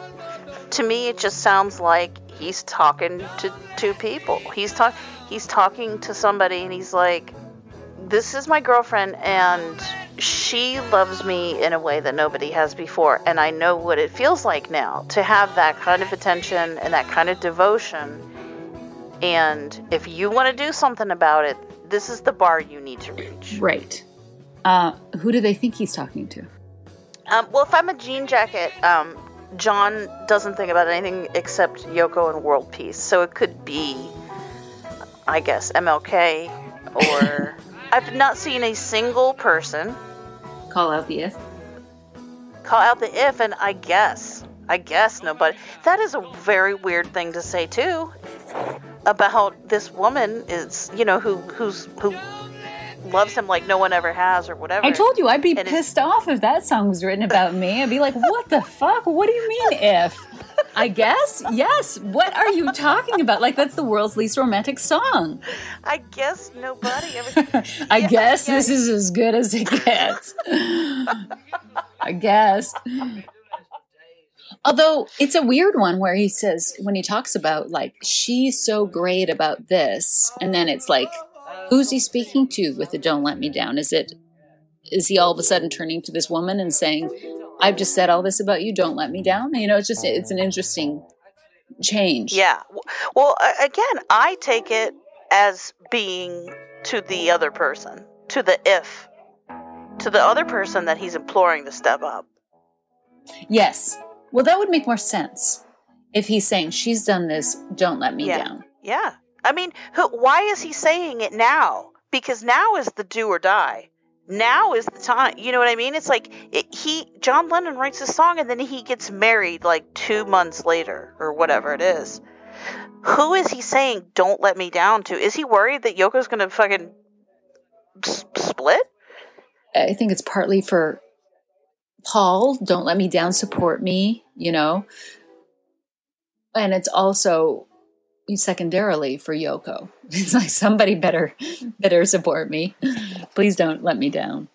Yes. Well, the don't let me down part is that's all it says is don't let me down. So that could apply to both of them at the same time. And I think it does. I really do think it does. Even he's really hedging. He's so yes, hedging I agree. in the song, though. He is. And I think that when he's saying the don't let me down, he could be saying, don't let me down, Yoko, I'm counting on you. But she seems pretty devoted at that point. You know what I mean? Like, Yoko's like literally like Velcro. But okay, so, yes. But the other person is, he could be saying to Paul, don't let me down, support me with this woman, which is how it's usually taken. Or it could be, don't let me down, I'm giving you one last chance to fucking step it up. And I'm counting on you. I mean, I honestly think it's that, but it's shrouded in enough potential other meaning for him to weasel out of that if he needs to. That's cool. Don't let me down. Don't let me down. Don't let me down. Don't let me down. So to me, the I guess is profoundly sad because I think the I guess is like, well, I think I believed prior to this that somebody loved me, and I guess that person doesn't love me. Right. It's like a conclusion that he's coming to. Like the I guess is like, based on the information, I guess this is my answer. It's very awkward in a love song. I mean, it's kind of tragic, and there is a sadness to it. You know, I agree. It's a complicated song. Looks like I'm in love for the first time with Yoko, because this is actually, with being in love is a two-way street. So, you know, I'm in love for the first time now. But if somebody did love me, that'd be a different story. It's almost like you can still talk me out of it, by the way. Or you can do me properly and show me. You know. I'm open to being done, is all I'm saying. If we want to make this into a competition for all those who are slightly competitive, I don't know if we've got any competitive people here, but just if anybody's mildly competitive. Okay, let's do the next one then. Is he taping that? Yeah. We'll do Dig a Pony straight into I've Got a Fever. So, I Dig a Pony is about an inflexible partner who John is giving all kinds of props to about all of that person's various talents. but also accusing that person of being inflexible. Don't Let Me Down is about the new love that John is experiencing and the new relationship that he's in, and how it's both scary and exciting, yet he is also hedging, and he's signaling to somebody else that if that person wants to do something, there could be a change. And then at the chorus, he implores either the first party or the second party or both, don't let me down. And then I Want You is just a simple song about sexual frustration. That's it. It's the only lyric is I want you so bad it's driving me mad. That is it. Right, which we've heard themes of in the past with like I'm So Tired. Which I'm So Tired isn't overtly sexual, but it has the same theme of an obsession or a preoccupation of John's that is driving him insane. It's just an interesting mindset. The John, we talked about at the beginning of him coming in the beginning of January and being a little bit, I don't think he's decided on anything. He's just frustrated and in kind of this deeply emotional sort of limbo almost. Yes. That's a good way to put it. He is kind of in a limbo. But it's interesting to know that this is what's coming out of him, what he's communicating right now. And it's interesting that he doesn't seem to be, like you said, there are no breakup songs. He's not dealing with the end of a relationship. They're not necessarily sad. No. And they're not necessarily romantic. They're not deeply romantic or sweet. Not at all. I mean, I don't hear any of that. There's no like Two of Us, for example, to move on to Paul's songs for a minute. Like Two of Us is exactly that to me. I mean, Two of Us is about Paul and Linda driving around, getting lost, taking it easy, right, falling in love. Yeah, it's sweet. Yeah, it is romantic. He loved the fact that I think she pushed him to give up some control and get a little lost and stop being so rigid. Yeah. Sometimes he uses metaphors, but I think he talks about getting lost and not following a route as being a metaphor for just some freedom that the two of them, and like you said, he's bringing some of those details to life here. Yeah, it's a lovely, it's not saccharine sweet. It evokes kind of like a field of flowers. Yes. It's not the desperation of maybe I'm amazed, which is, much more passionate. Right. This is much more the sweetness of the fun. And I do think John is folded into this song a little bit, too. Yeah, I do. I agree. But specifically the bridge, where he's talking about the memories and stuff like that. But to me, the way that I always see it... Excuse me. I got choked up for a second. About this song? Yeah, is that he's letting go of John. You and I have memories longer than the road that stretches out ahead. It's heartbreaking, actually, because he's saying that the road behind them is further than the one ahead. This particular one isn't necessarily angsty. It's just kind of like... No, this is like the most generous version of Paul kind of looking at things through the rose-colored glasses. It's like, it's like I have this beautiful road ahead with Linda. Everything is so relaxing and cool and easy with her. And then he just sort of like turns his head around and looks back for a second like... I love you too. Yeah. Just so you know. That was beautiful too. There's no hard feelings about it. There's no bitterness. No. I think that's a great point that, there's no angst, there's no bitterness in this song. There's definitely nostalgia and sadness. Yes. But it is kind of mixed with a feeling of gratitude because overall there's a positivity to the song, Like he likes where he's going. Yeah, and he likes where he's headed. And Paul, yeah, he likes where he's headed. It's good. It is, and honestly, like, I think, like we talked about in the last episode, like, I think he starts this process of letting go as early as Hey Jude. Yeah, I do too. And by the time we get to Let It Be, he's closing in on the end. Where is home for us now? Will you find it?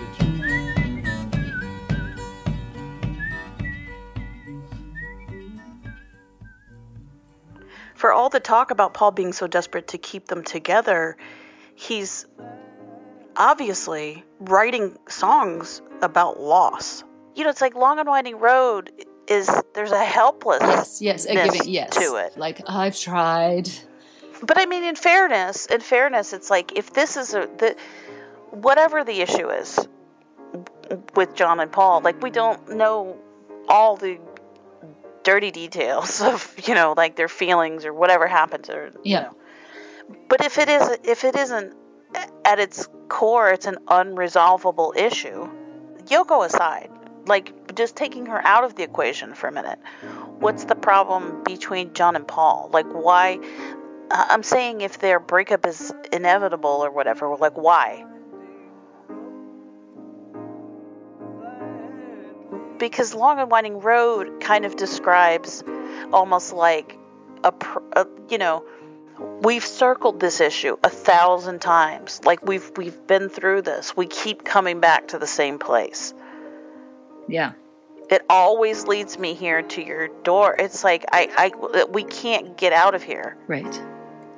Whatever the problem is, we're stuck in it. So we have just got to.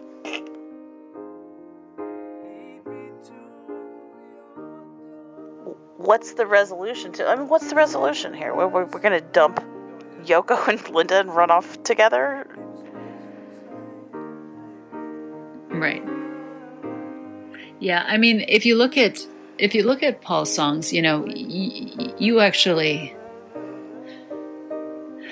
in our discussions, I think that we started to see things differently, which was, he's almost going through a grieving process, or a letting go process with these songs. You know, Let It Be, he writes when Linda, he actually writes in the fall after she comes to visit him, and I find that interesting that he's probably extremely stressed out in the White Album, and then she comes and he decides to let go a little bit, you know, to let it be. And then during this time, he's got The Two of Us, which again is inspired partly by her. He's happy about this new relationship and then saying goodbye to the other. And then The Long and Winding Road is, there's something that can't be resolved. We're at an impasse. I'll always love you. But Long and Winding Road kind of acknowledges that, like, I really will still kind of carry a sadness with me, you know. Forever, yes. Forever, right, exactly. Like this, just so you know, I mean, it's not, I haven't shut the door on you. Yeah, that there'll always be ties between us, you know, that the road always leads back to you and me. Right. He's kind of saying, look, I've tried. He says both. You'll never know and you've always known. I mean, both are true. When he says, anyway, you've always known, that's almost admonishing. He's like, come on, John, stop. You know that this is hard for me. And then he sort of, he thinks about it and he rewrites it and he's like, you don't even know. I honestly think that is partly to tell John, too. Yeah. Well, it's like, please don't misunderstand. Don't think that it doesn't hurt me. And we see later that John rejects some of these songs. You know, he rejects Let It Be. Just says that he had nothing to do with it. And I think you're right that we have posited or hypothesized that he's done a lot to get attention, to get control, to get Paul's appreciation and love. And then Paul all of a sudden seems to be, even though he may not have mentally processed this, because he still seems to have been committed to the Beatles, he seems to be writing songs that are giving up. I mean, of course, with, the McCartney way to give up, right? Which is that, like, with Let It Be, there's optimism. in a way that's similar to Hey Right. Jude. But Let It Be is a fucking heavy song. I mean, Right. you know, there's just something in those chords that's like, you feel like the passing of your Yeah, it's ancestors. true. and shit, you know, like it's like religious and spiritual, you know? yeah. It's also extremely profound. You know, I think that sometimes Paul taps into a greater wisdom, like a creative consciousness. And this actually is very aligned with deeper spiritual teachings, that sometimes the smartest thing to do is to let the universe unfold and to give up some control and let things unfold as they may. And, you know, and I think that's why a lot of people love the song, that sometimes you just have to give in and let things happen. And it's interesting that he does this. He writes this after Linda comes. And I think maybe that it was a point where he just stopped fighting the situation and said, okay, let's see what happens. There'll be an answer. Like, and then later, and when the night is cloudy, there was still a light that shines on me. That's more him. That's more him just sort of being like, okay, I'll survive. Well, here's the other thing. One of the factors at the heart of why John has problems with Let It Be and The Long and Winding Road. Okay. I think there's a deeper issue about like what the songs are saying to him that he doesn't like. But I think the other issue is that Paul has excluded him. I think John feels like Paul is precious about his songs and he's possessive about his songs right now. He doesn't want me to touch Let It Be. I'm not allowed to like make a suggestion about Let It Be or Long and Winding Road or, you know, definitely. Yeah, I mean, that's consistent with what he says later about Let It Be, you know, which I've always puzzled about, the fact that it wasn't a Beatles song. It may as well have been a Wings song, which was like, yes, this right. wasn't even your last album. Like, what are you talking about, John? You all participated in it. There's no reason to write that song off. It's as much of a song as any of the other ones that they did. And so the fact that he considers that not part of him, you know, or the Beatles, says something about that song. Yeah, I think that's exactly what it's about. Let It Be? That's Paul. Nothing to do What with can the you Beatles. say? Nothing to do with the Beatles, no. It could have been Wings, right? Yeah. Except that was the one that everybody said was the statement after Paul. Oh, I have no idea. See, I don't know what he's thinking when he writes Let It Be. And then when it was time to record, it's like, oh, okay, you're just going to hand us the sheet music and we're just going to be your backing dickheads. That's the biggest hurt that John has. Right. Is when Paul shuts him out of stuff. Right. I mean, we see that with Eleanor Rigby, but we also see that with the White Album. You know, that one example they have of Mother Nature's Son, how it became so stressful when John sort of flings the door open dramatically. And, you know, the engineers talk about all the tension when he's like, what the fuck? Are you recording this without us? Well, and this gets to a bigger problem, which is that I think they both are dying to write together still, but things are so fucked up and awkward and weird between them. And I mean, there's some pride there too. Like, they're both proud and neither one of them wants to grovel to the other, right? Because John stuck this wedge between him and Paul for whatever reason, because basically the emotional interpersonal stuff was too intense for him and he was too sensitive about it, and like he couldn't fucking deal. Too sensitive about it, yeah. Right? Yes, right. Yeah, so he's got to bring, you know, his girl to protect him all the time. You know, another thing is that as opposed to Let It Be, which John professes not to like, John does actually like Two of Us, at least in this early stage where they're singing it together. There's even that audio where he asks Paul, like, am I singing on this? And Paul's like, you know the fucking lyrics? Okay. What am I singing on this? I don't know, really. Melody. Two of Us, you have to remember the words too. Yes, I've got them here. But learn them. Yeah. I almost know. And that's the song that prompts John to say, like... It's like we're a couple of queens. Yeah. He starts singing to him. So, yeah, I mean, John's reading into the song, potentially. Or there's something that he likes about the song anyways. But then you see it, John talk about the song in 1980. And even though nobody asked him, he said, well, that has nothing to do with me. That's not about me. It has nothing to do with me. And you see this disconnection, disassociation with the song. He specifically says that's about Linda and nothing to do with me. And the way it reads is it's a little bit bitter. But the fact that nobody asked him that, and then he spells that out, why? Like, nothing to do with me. Okay, well, what are they supposed to be about you? Do the songs have to be about you? Why are right? What is Paul not allowed to write a song to his wife? Like, is that strange? It's interesting too because it's the one song that Linda claims. She never claimed song, but she actually says that that this song is talking about when they first got together. John says that they communicate through lyrics, so he's listening to the lyrics. I mean, we don't really know what he thinks, but the fact that he seemed to really embrace it and by 1980 is saying it has nothing to do with him is probably telling. Can we talk about Oh Darling for a minute? It's interesting. So, if he's grieving and letting go, and that's part of the theme, which we believe is happening with Paul, then where does this fit into it? He's sort of taking a step back and accepting the situation. And yet I think he is throwing a lifeline to John and letting him know that he loves him and he doesn't want John to leave. That this is still a line. Like, even though he may be accepting the situation, he's still throwing a line to John saying, please don't leave. I still love our partnership. I still want to be in this. And John loves it.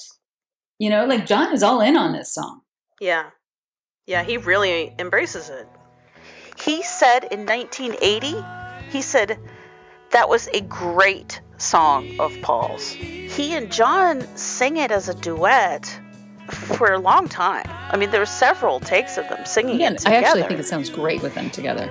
Well, he said that was a great one of Paul's, which is fairly effusive for this time period. And also, like, Paul has a lot of songs. I'm not saying Oh Darling sucks. I'm just saying he has a lot that sort of outshine like Oh Darling, Let It Be, right? which John is like, that could be a Wing song. Yeah. Yes. When Paul is basically grieving privately and letting go and accepting things, John, disassociates with Let It Be. Whereas this song, where Paul is throwing out a lifeline and being open and saying, please don't leave me, I need you. This is what John responds well to. Yeah, it's like John is like, okay, now we're getting somewhere. Right. Yeah, I can get into that. And the thing is that when John and Paul are singing it together, there's no desperation. No, there isn't. It's almost like a mutual promise when they start singing it together. Yeah. Initially. Yeah. That they're both in it. They're both, I think they both like the 50s kind of style and they're playing with it. But to me, it's kind of like, Paul is saying, don't leave me. And John was responding, never leave me. And, it's kind of like a reconnection almost. Okay. So we know that John likes it, right? They're enjoying singing it together. And then at some point, it morphs from a harmony to a call and response.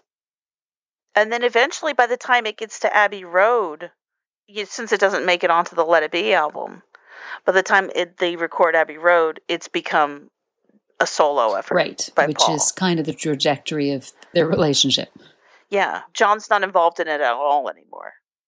He's not even, there's not even a back. Which is too bad because I love them together. And, and John clearly is not happy about this since he continues to complain that he should have sung the song, which in itself is weird.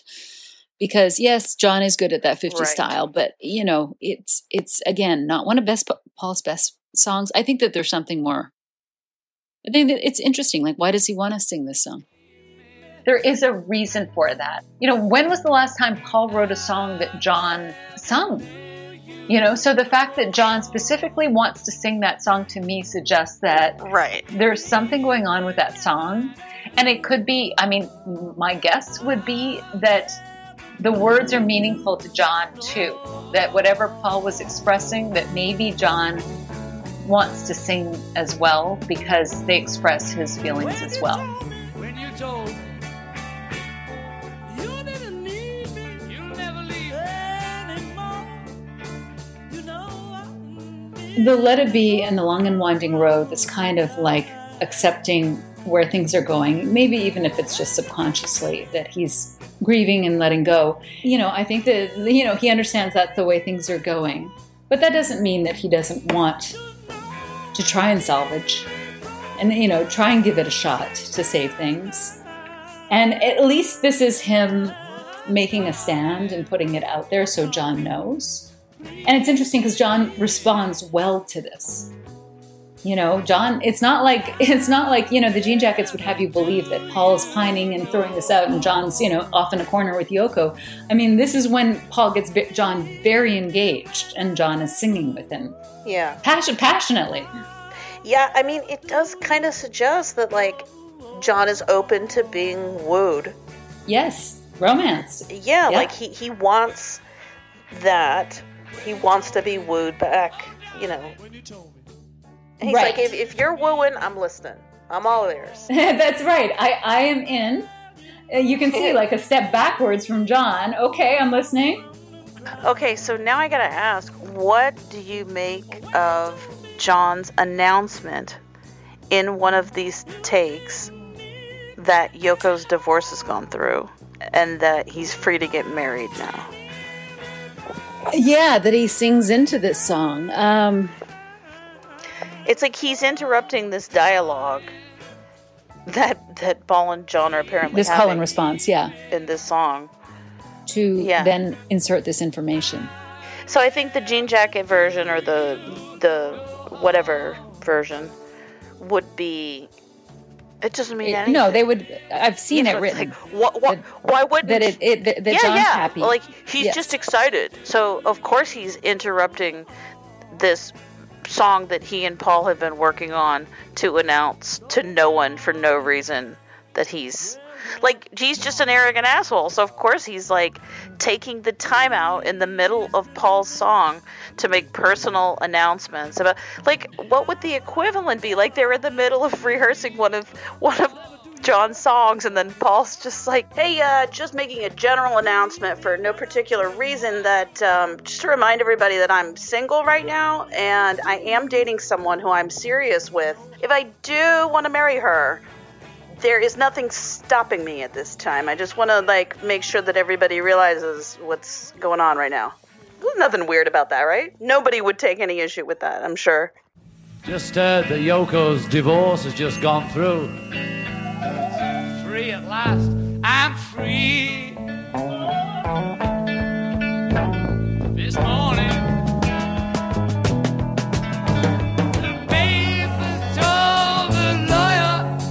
It's okay. Yeah. Believe me when I tell you I'll never do you no harm. This could be a heads up to Paul that marriage to Yoko is now on the table in like a speak now or forever hold your peace kind of way. Because that would fit with the theme of Don't Let Me Down. If Don't Let Me Down is like a make or break situation, right, for John and Paul, then it would make sense that John would warn Paul that if he doesn't do anything and he does let John down, that the outcome of that inaction on Paul's part would be that John marries Yoko, right? That would also be supported by the fact that after they rap Let It Be, John doesn't rush out to marry Yoko, right? I mean, he doesn't even set the wheels in motion until Paul gets married in March. Right. It's an odd thing to be dropping, point to be dropping and then do nothing about. Like, I'm super excited about this and then I'm going to do nothing. Right. And I don't make any moves until you go ahead and make the decision. You make the final move, right? That sets all of this in motion. And again, I mean, it could be none of this. But I'm saying if it is what's happening, then it certainly all makes sense. Yeah. If that's the scenario. Right. It is consistent. Yeah. I mean, it paints a clear picture. And by the way, I'm not saying that John definitely would have dumped Yoko on the spot. I tend to think that this is more just like a Hail Mary pass on John's part. You know, where is this going? Like, where is this all going? So I think that's like part of like the sort of this sort of like stressed out, deflated part of Paul is just like, this is unfucking winnable. Yeah. There's no move for me to make here. Right. I mean, you know, I think he's kind of like, what fucking games are you playing, John? What do you even want? You know, and I don't know necessarily if John has thought it through fully. I think he just knows he wants romance. He wants to be appreciated and loved and proved that to and fought over. So, you know, the famous story about John when he's a boy and his parents took him out to Blackpool to like have a day at the beach or whatever. Yeah. And allegedly, I mean, I say allegedly because this is kind of folklore at this point. There's some debate as to whether this incident actually happened, but in any case, it's the story John was told in the mid-60s, and so he's internalized it as part of his autobiography by 1969. But allegedly, they were trying to decide who's going to keep John, right? Because they weren't together anymore.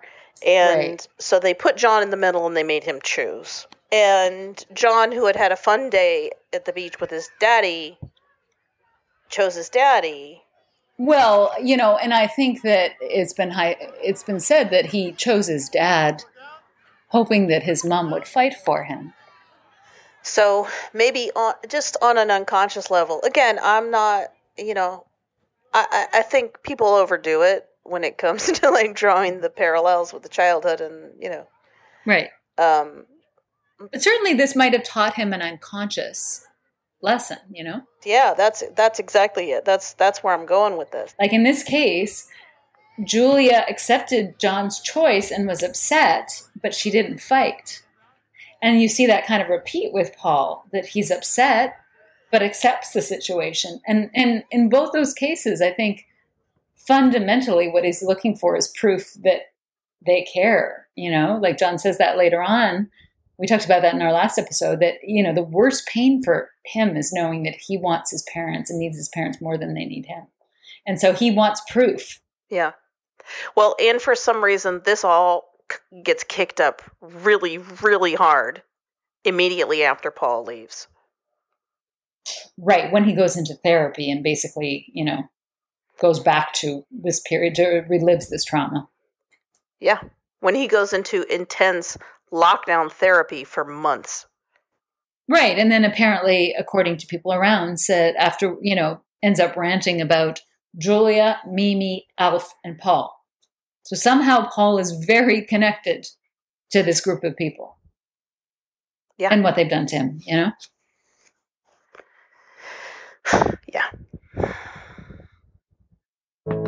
My one and only prayer is that someday you'll care. You see that John, you know, John is setting up these scenarios where he wants proof that he's wanted and needed and wants somebody to act and step it up, you know? And so that's kind of like, we're not seeing any grieving songs from John. We're not seeing letting go from John at this point. Whereas we are seeing from Paul, it's almost like Paul is processing in real time. You know, he's surveying the situation and he's feeling it and he's starting to understand he needs to let go, even though he doesn't want it.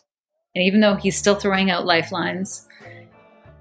Yeah. I think that that's one of the reasons why people think that this is so much harder for Paul, is because is feeling it. Yeah, we're watching him deal with it.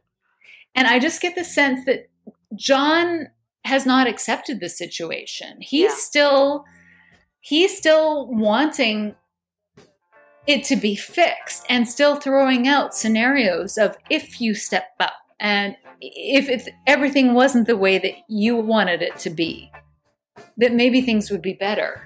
And, and I think that maybe John thinks he's got some control and power in this situation. Like he's the one that's putting the pressure on. Yes. Yeah, he's like, Paul isn't going anywhere. Yes. He has no reason to process it. Like Paul's not threatening to leave, so he doesn't have to be sad. Paul's saying, please stay. I'd like it if you stayed. Meanwhile, I think that, but it must be confusing. Paul's probably sending mixed messages to John because at the same time, he's also writing sad songs about the fact that, it's not going to work out. But that's the question. It's like, we think that we see Paul's pain and because we watch Let It Be and we see like a Paul that's stressed and he looks, pretty with the beard and the soulful eyes and all that type of stuff. And yeah, that's interesting. One thing that I used to always think is, how can John not see Paul's pain? How can John not be responding more to Paul during this time? Because clearly Paul feels this way. But there's a lot of accounts that Paul is pretty cocky during this period too. So yeah. I don't think that Paul's always, I think Paul's pretty confident with his creative abilities at this point. I mean, he's just producing like crazy amounts of great work at this time, and he seems to be pretty creatively confident. Well, and here's the other thing is that we watch Paul and we're like, well, he looks really stressed out and sad and heartbroken and all that sort of stuff. But, is he hiding that from John, though? All the takes where he's working out Let It Be and Long and Winding Road, John is not around. Yeah, I think that that's a good point. That I think that, part of him is just cocky at this point and part of him is hurt, but he's probably hiding a lot of that from John. I mean, he's proud too, so. Right. I mean, he's not totally hiding it because other people can see it, but every conversation that John and Paul have, I mean, there's not a single. We've got conversations of Paul giving John a passionate pep talk. Yep, like almost mentoring him. Yeah. We've got Paul bitching at John for not bringing in more songs. For not knowing the lyrics to his songs. Yeah, exactly. We've got Paul saying, "Learn the lyrics if you want to sing on my song." Yeah, so, and then, it does connect to what John says later, a year later, that he feels better with his champions, Spector and Klein and Yoko, who love him, unlike those other bastards that I used to play with, basically, which suggests that John just did not feel loved by Paul, right? Yeah.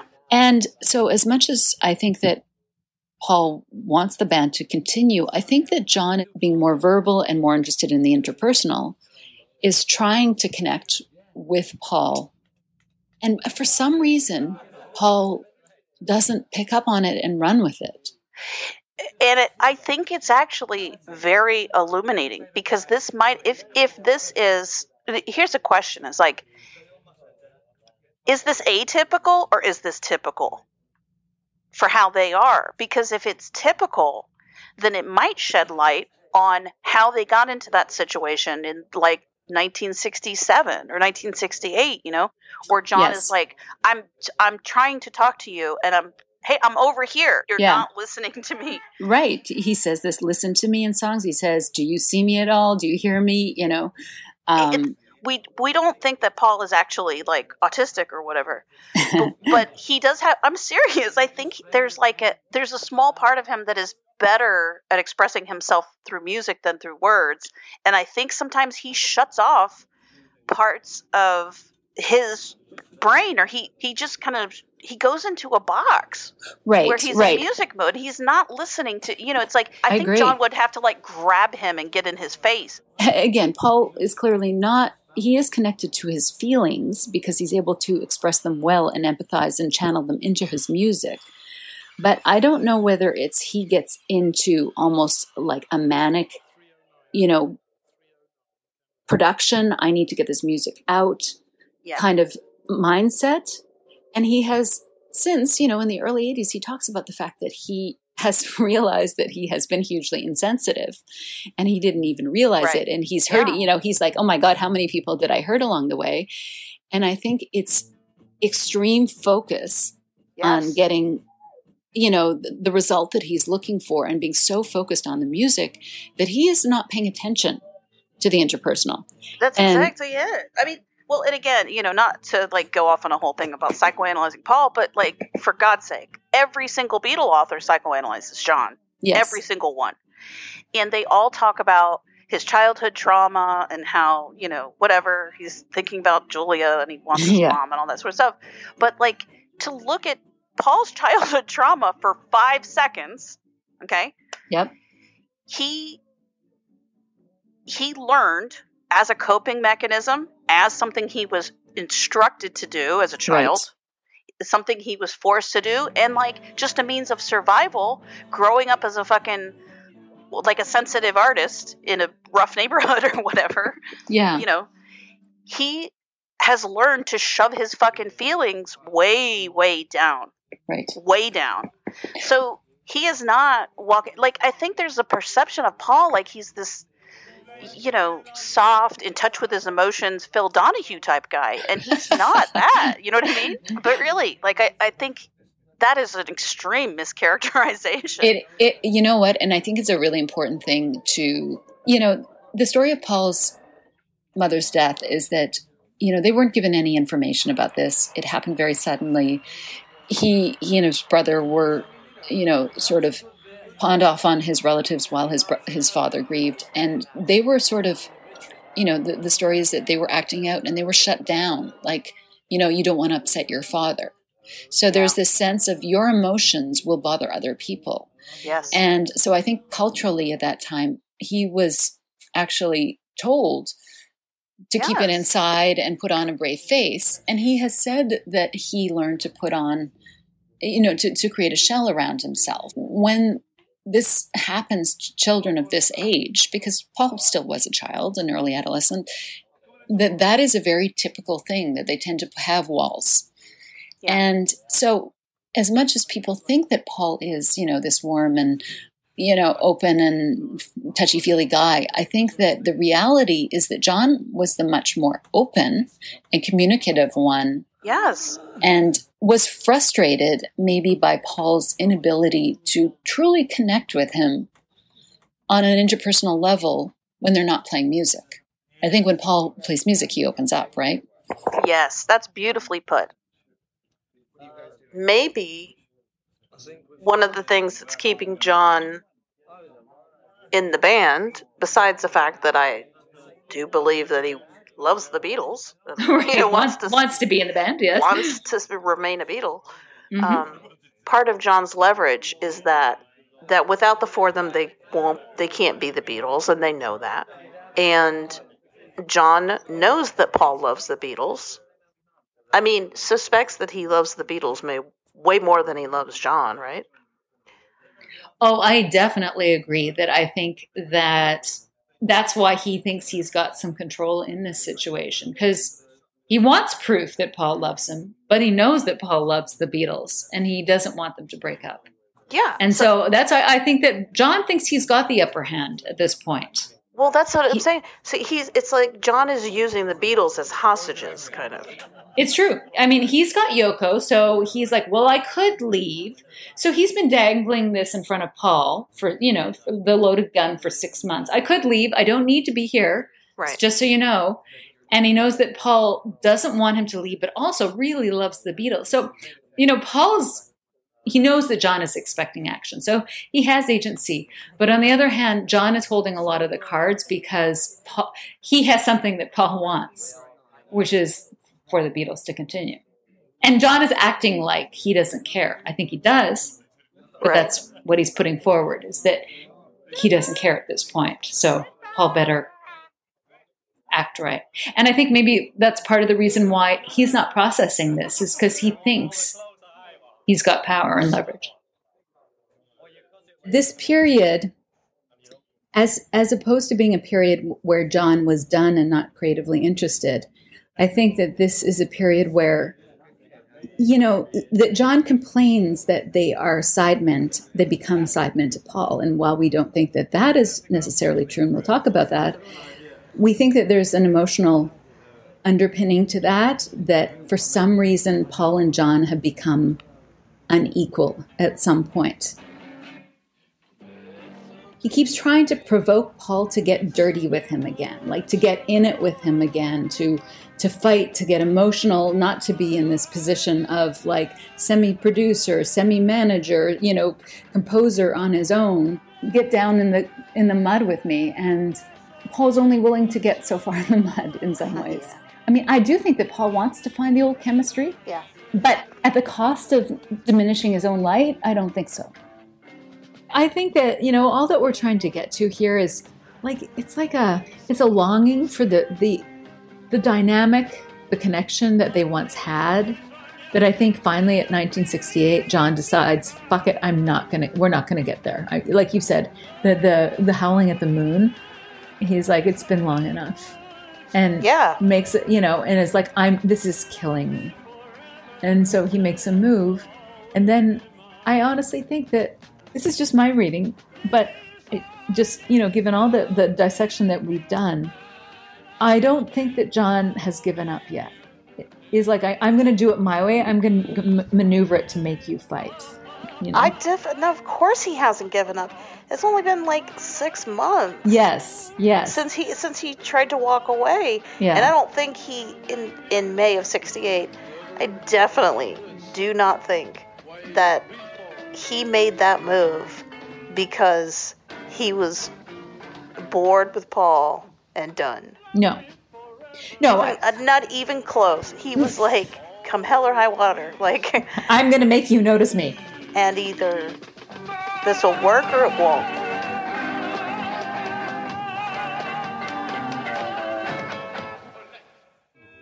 All I want is you. Remember when he's talked about this in a couple of different ways in the 70s about the fact that, maybe some marriages had to end, but maybe they could have gone forward. And maybe had we gone on together, maybe something more interesting would have come out of it. It would not have been the same. It would have been a different thing, but maybe it wouldn't either. Maybe it was a marriage that had to end. Some marriages don't get through that phase. I sometimes get the sense when I hear that he's sort of thinking, did I overreact? Did I pull the plug too soon? Instead of letting things continue. And then he makes that other comment about going up the hill, and that sometimes it's just, it's just too hard to go back up the hill. Also, the small things like your life here and your relationship with the person you want to live with and be with. That there are laws governing that relationship too. And you can either give up halfway up the hill and say, I don't want to climb this mountain, it's too tough, or I'm going to go back to the bottom and start again. And again, to me, that suggests that they gave up. And that he's kind of like, did we just give up too soon? To me. Yeah. Even though Paul's singing Get Back, I think John's maneuvering is to try and get them back to the old chemistry and closeness and level of attraction, or change the power dynamic and bring them back to a more equal stance.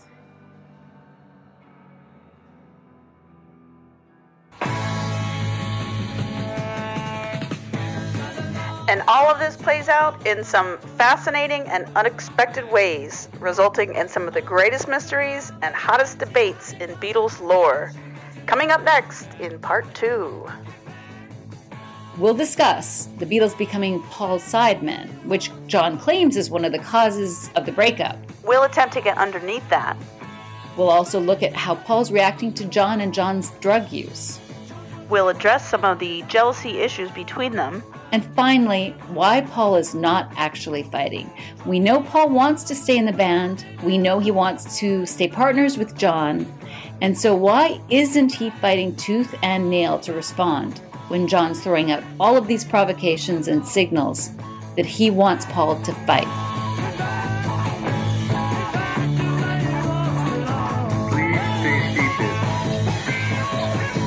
Please stay seated. End of part 1. Intermission. Please stay seated. Please stay seated.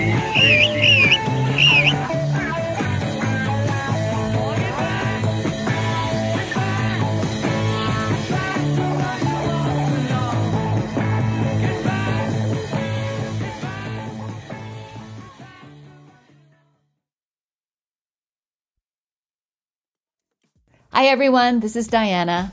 If you are enjoying listening to this podcast, please leave a review in Apple Podcasts or wherever you listen to podcasts. It will really help other people find the podcast.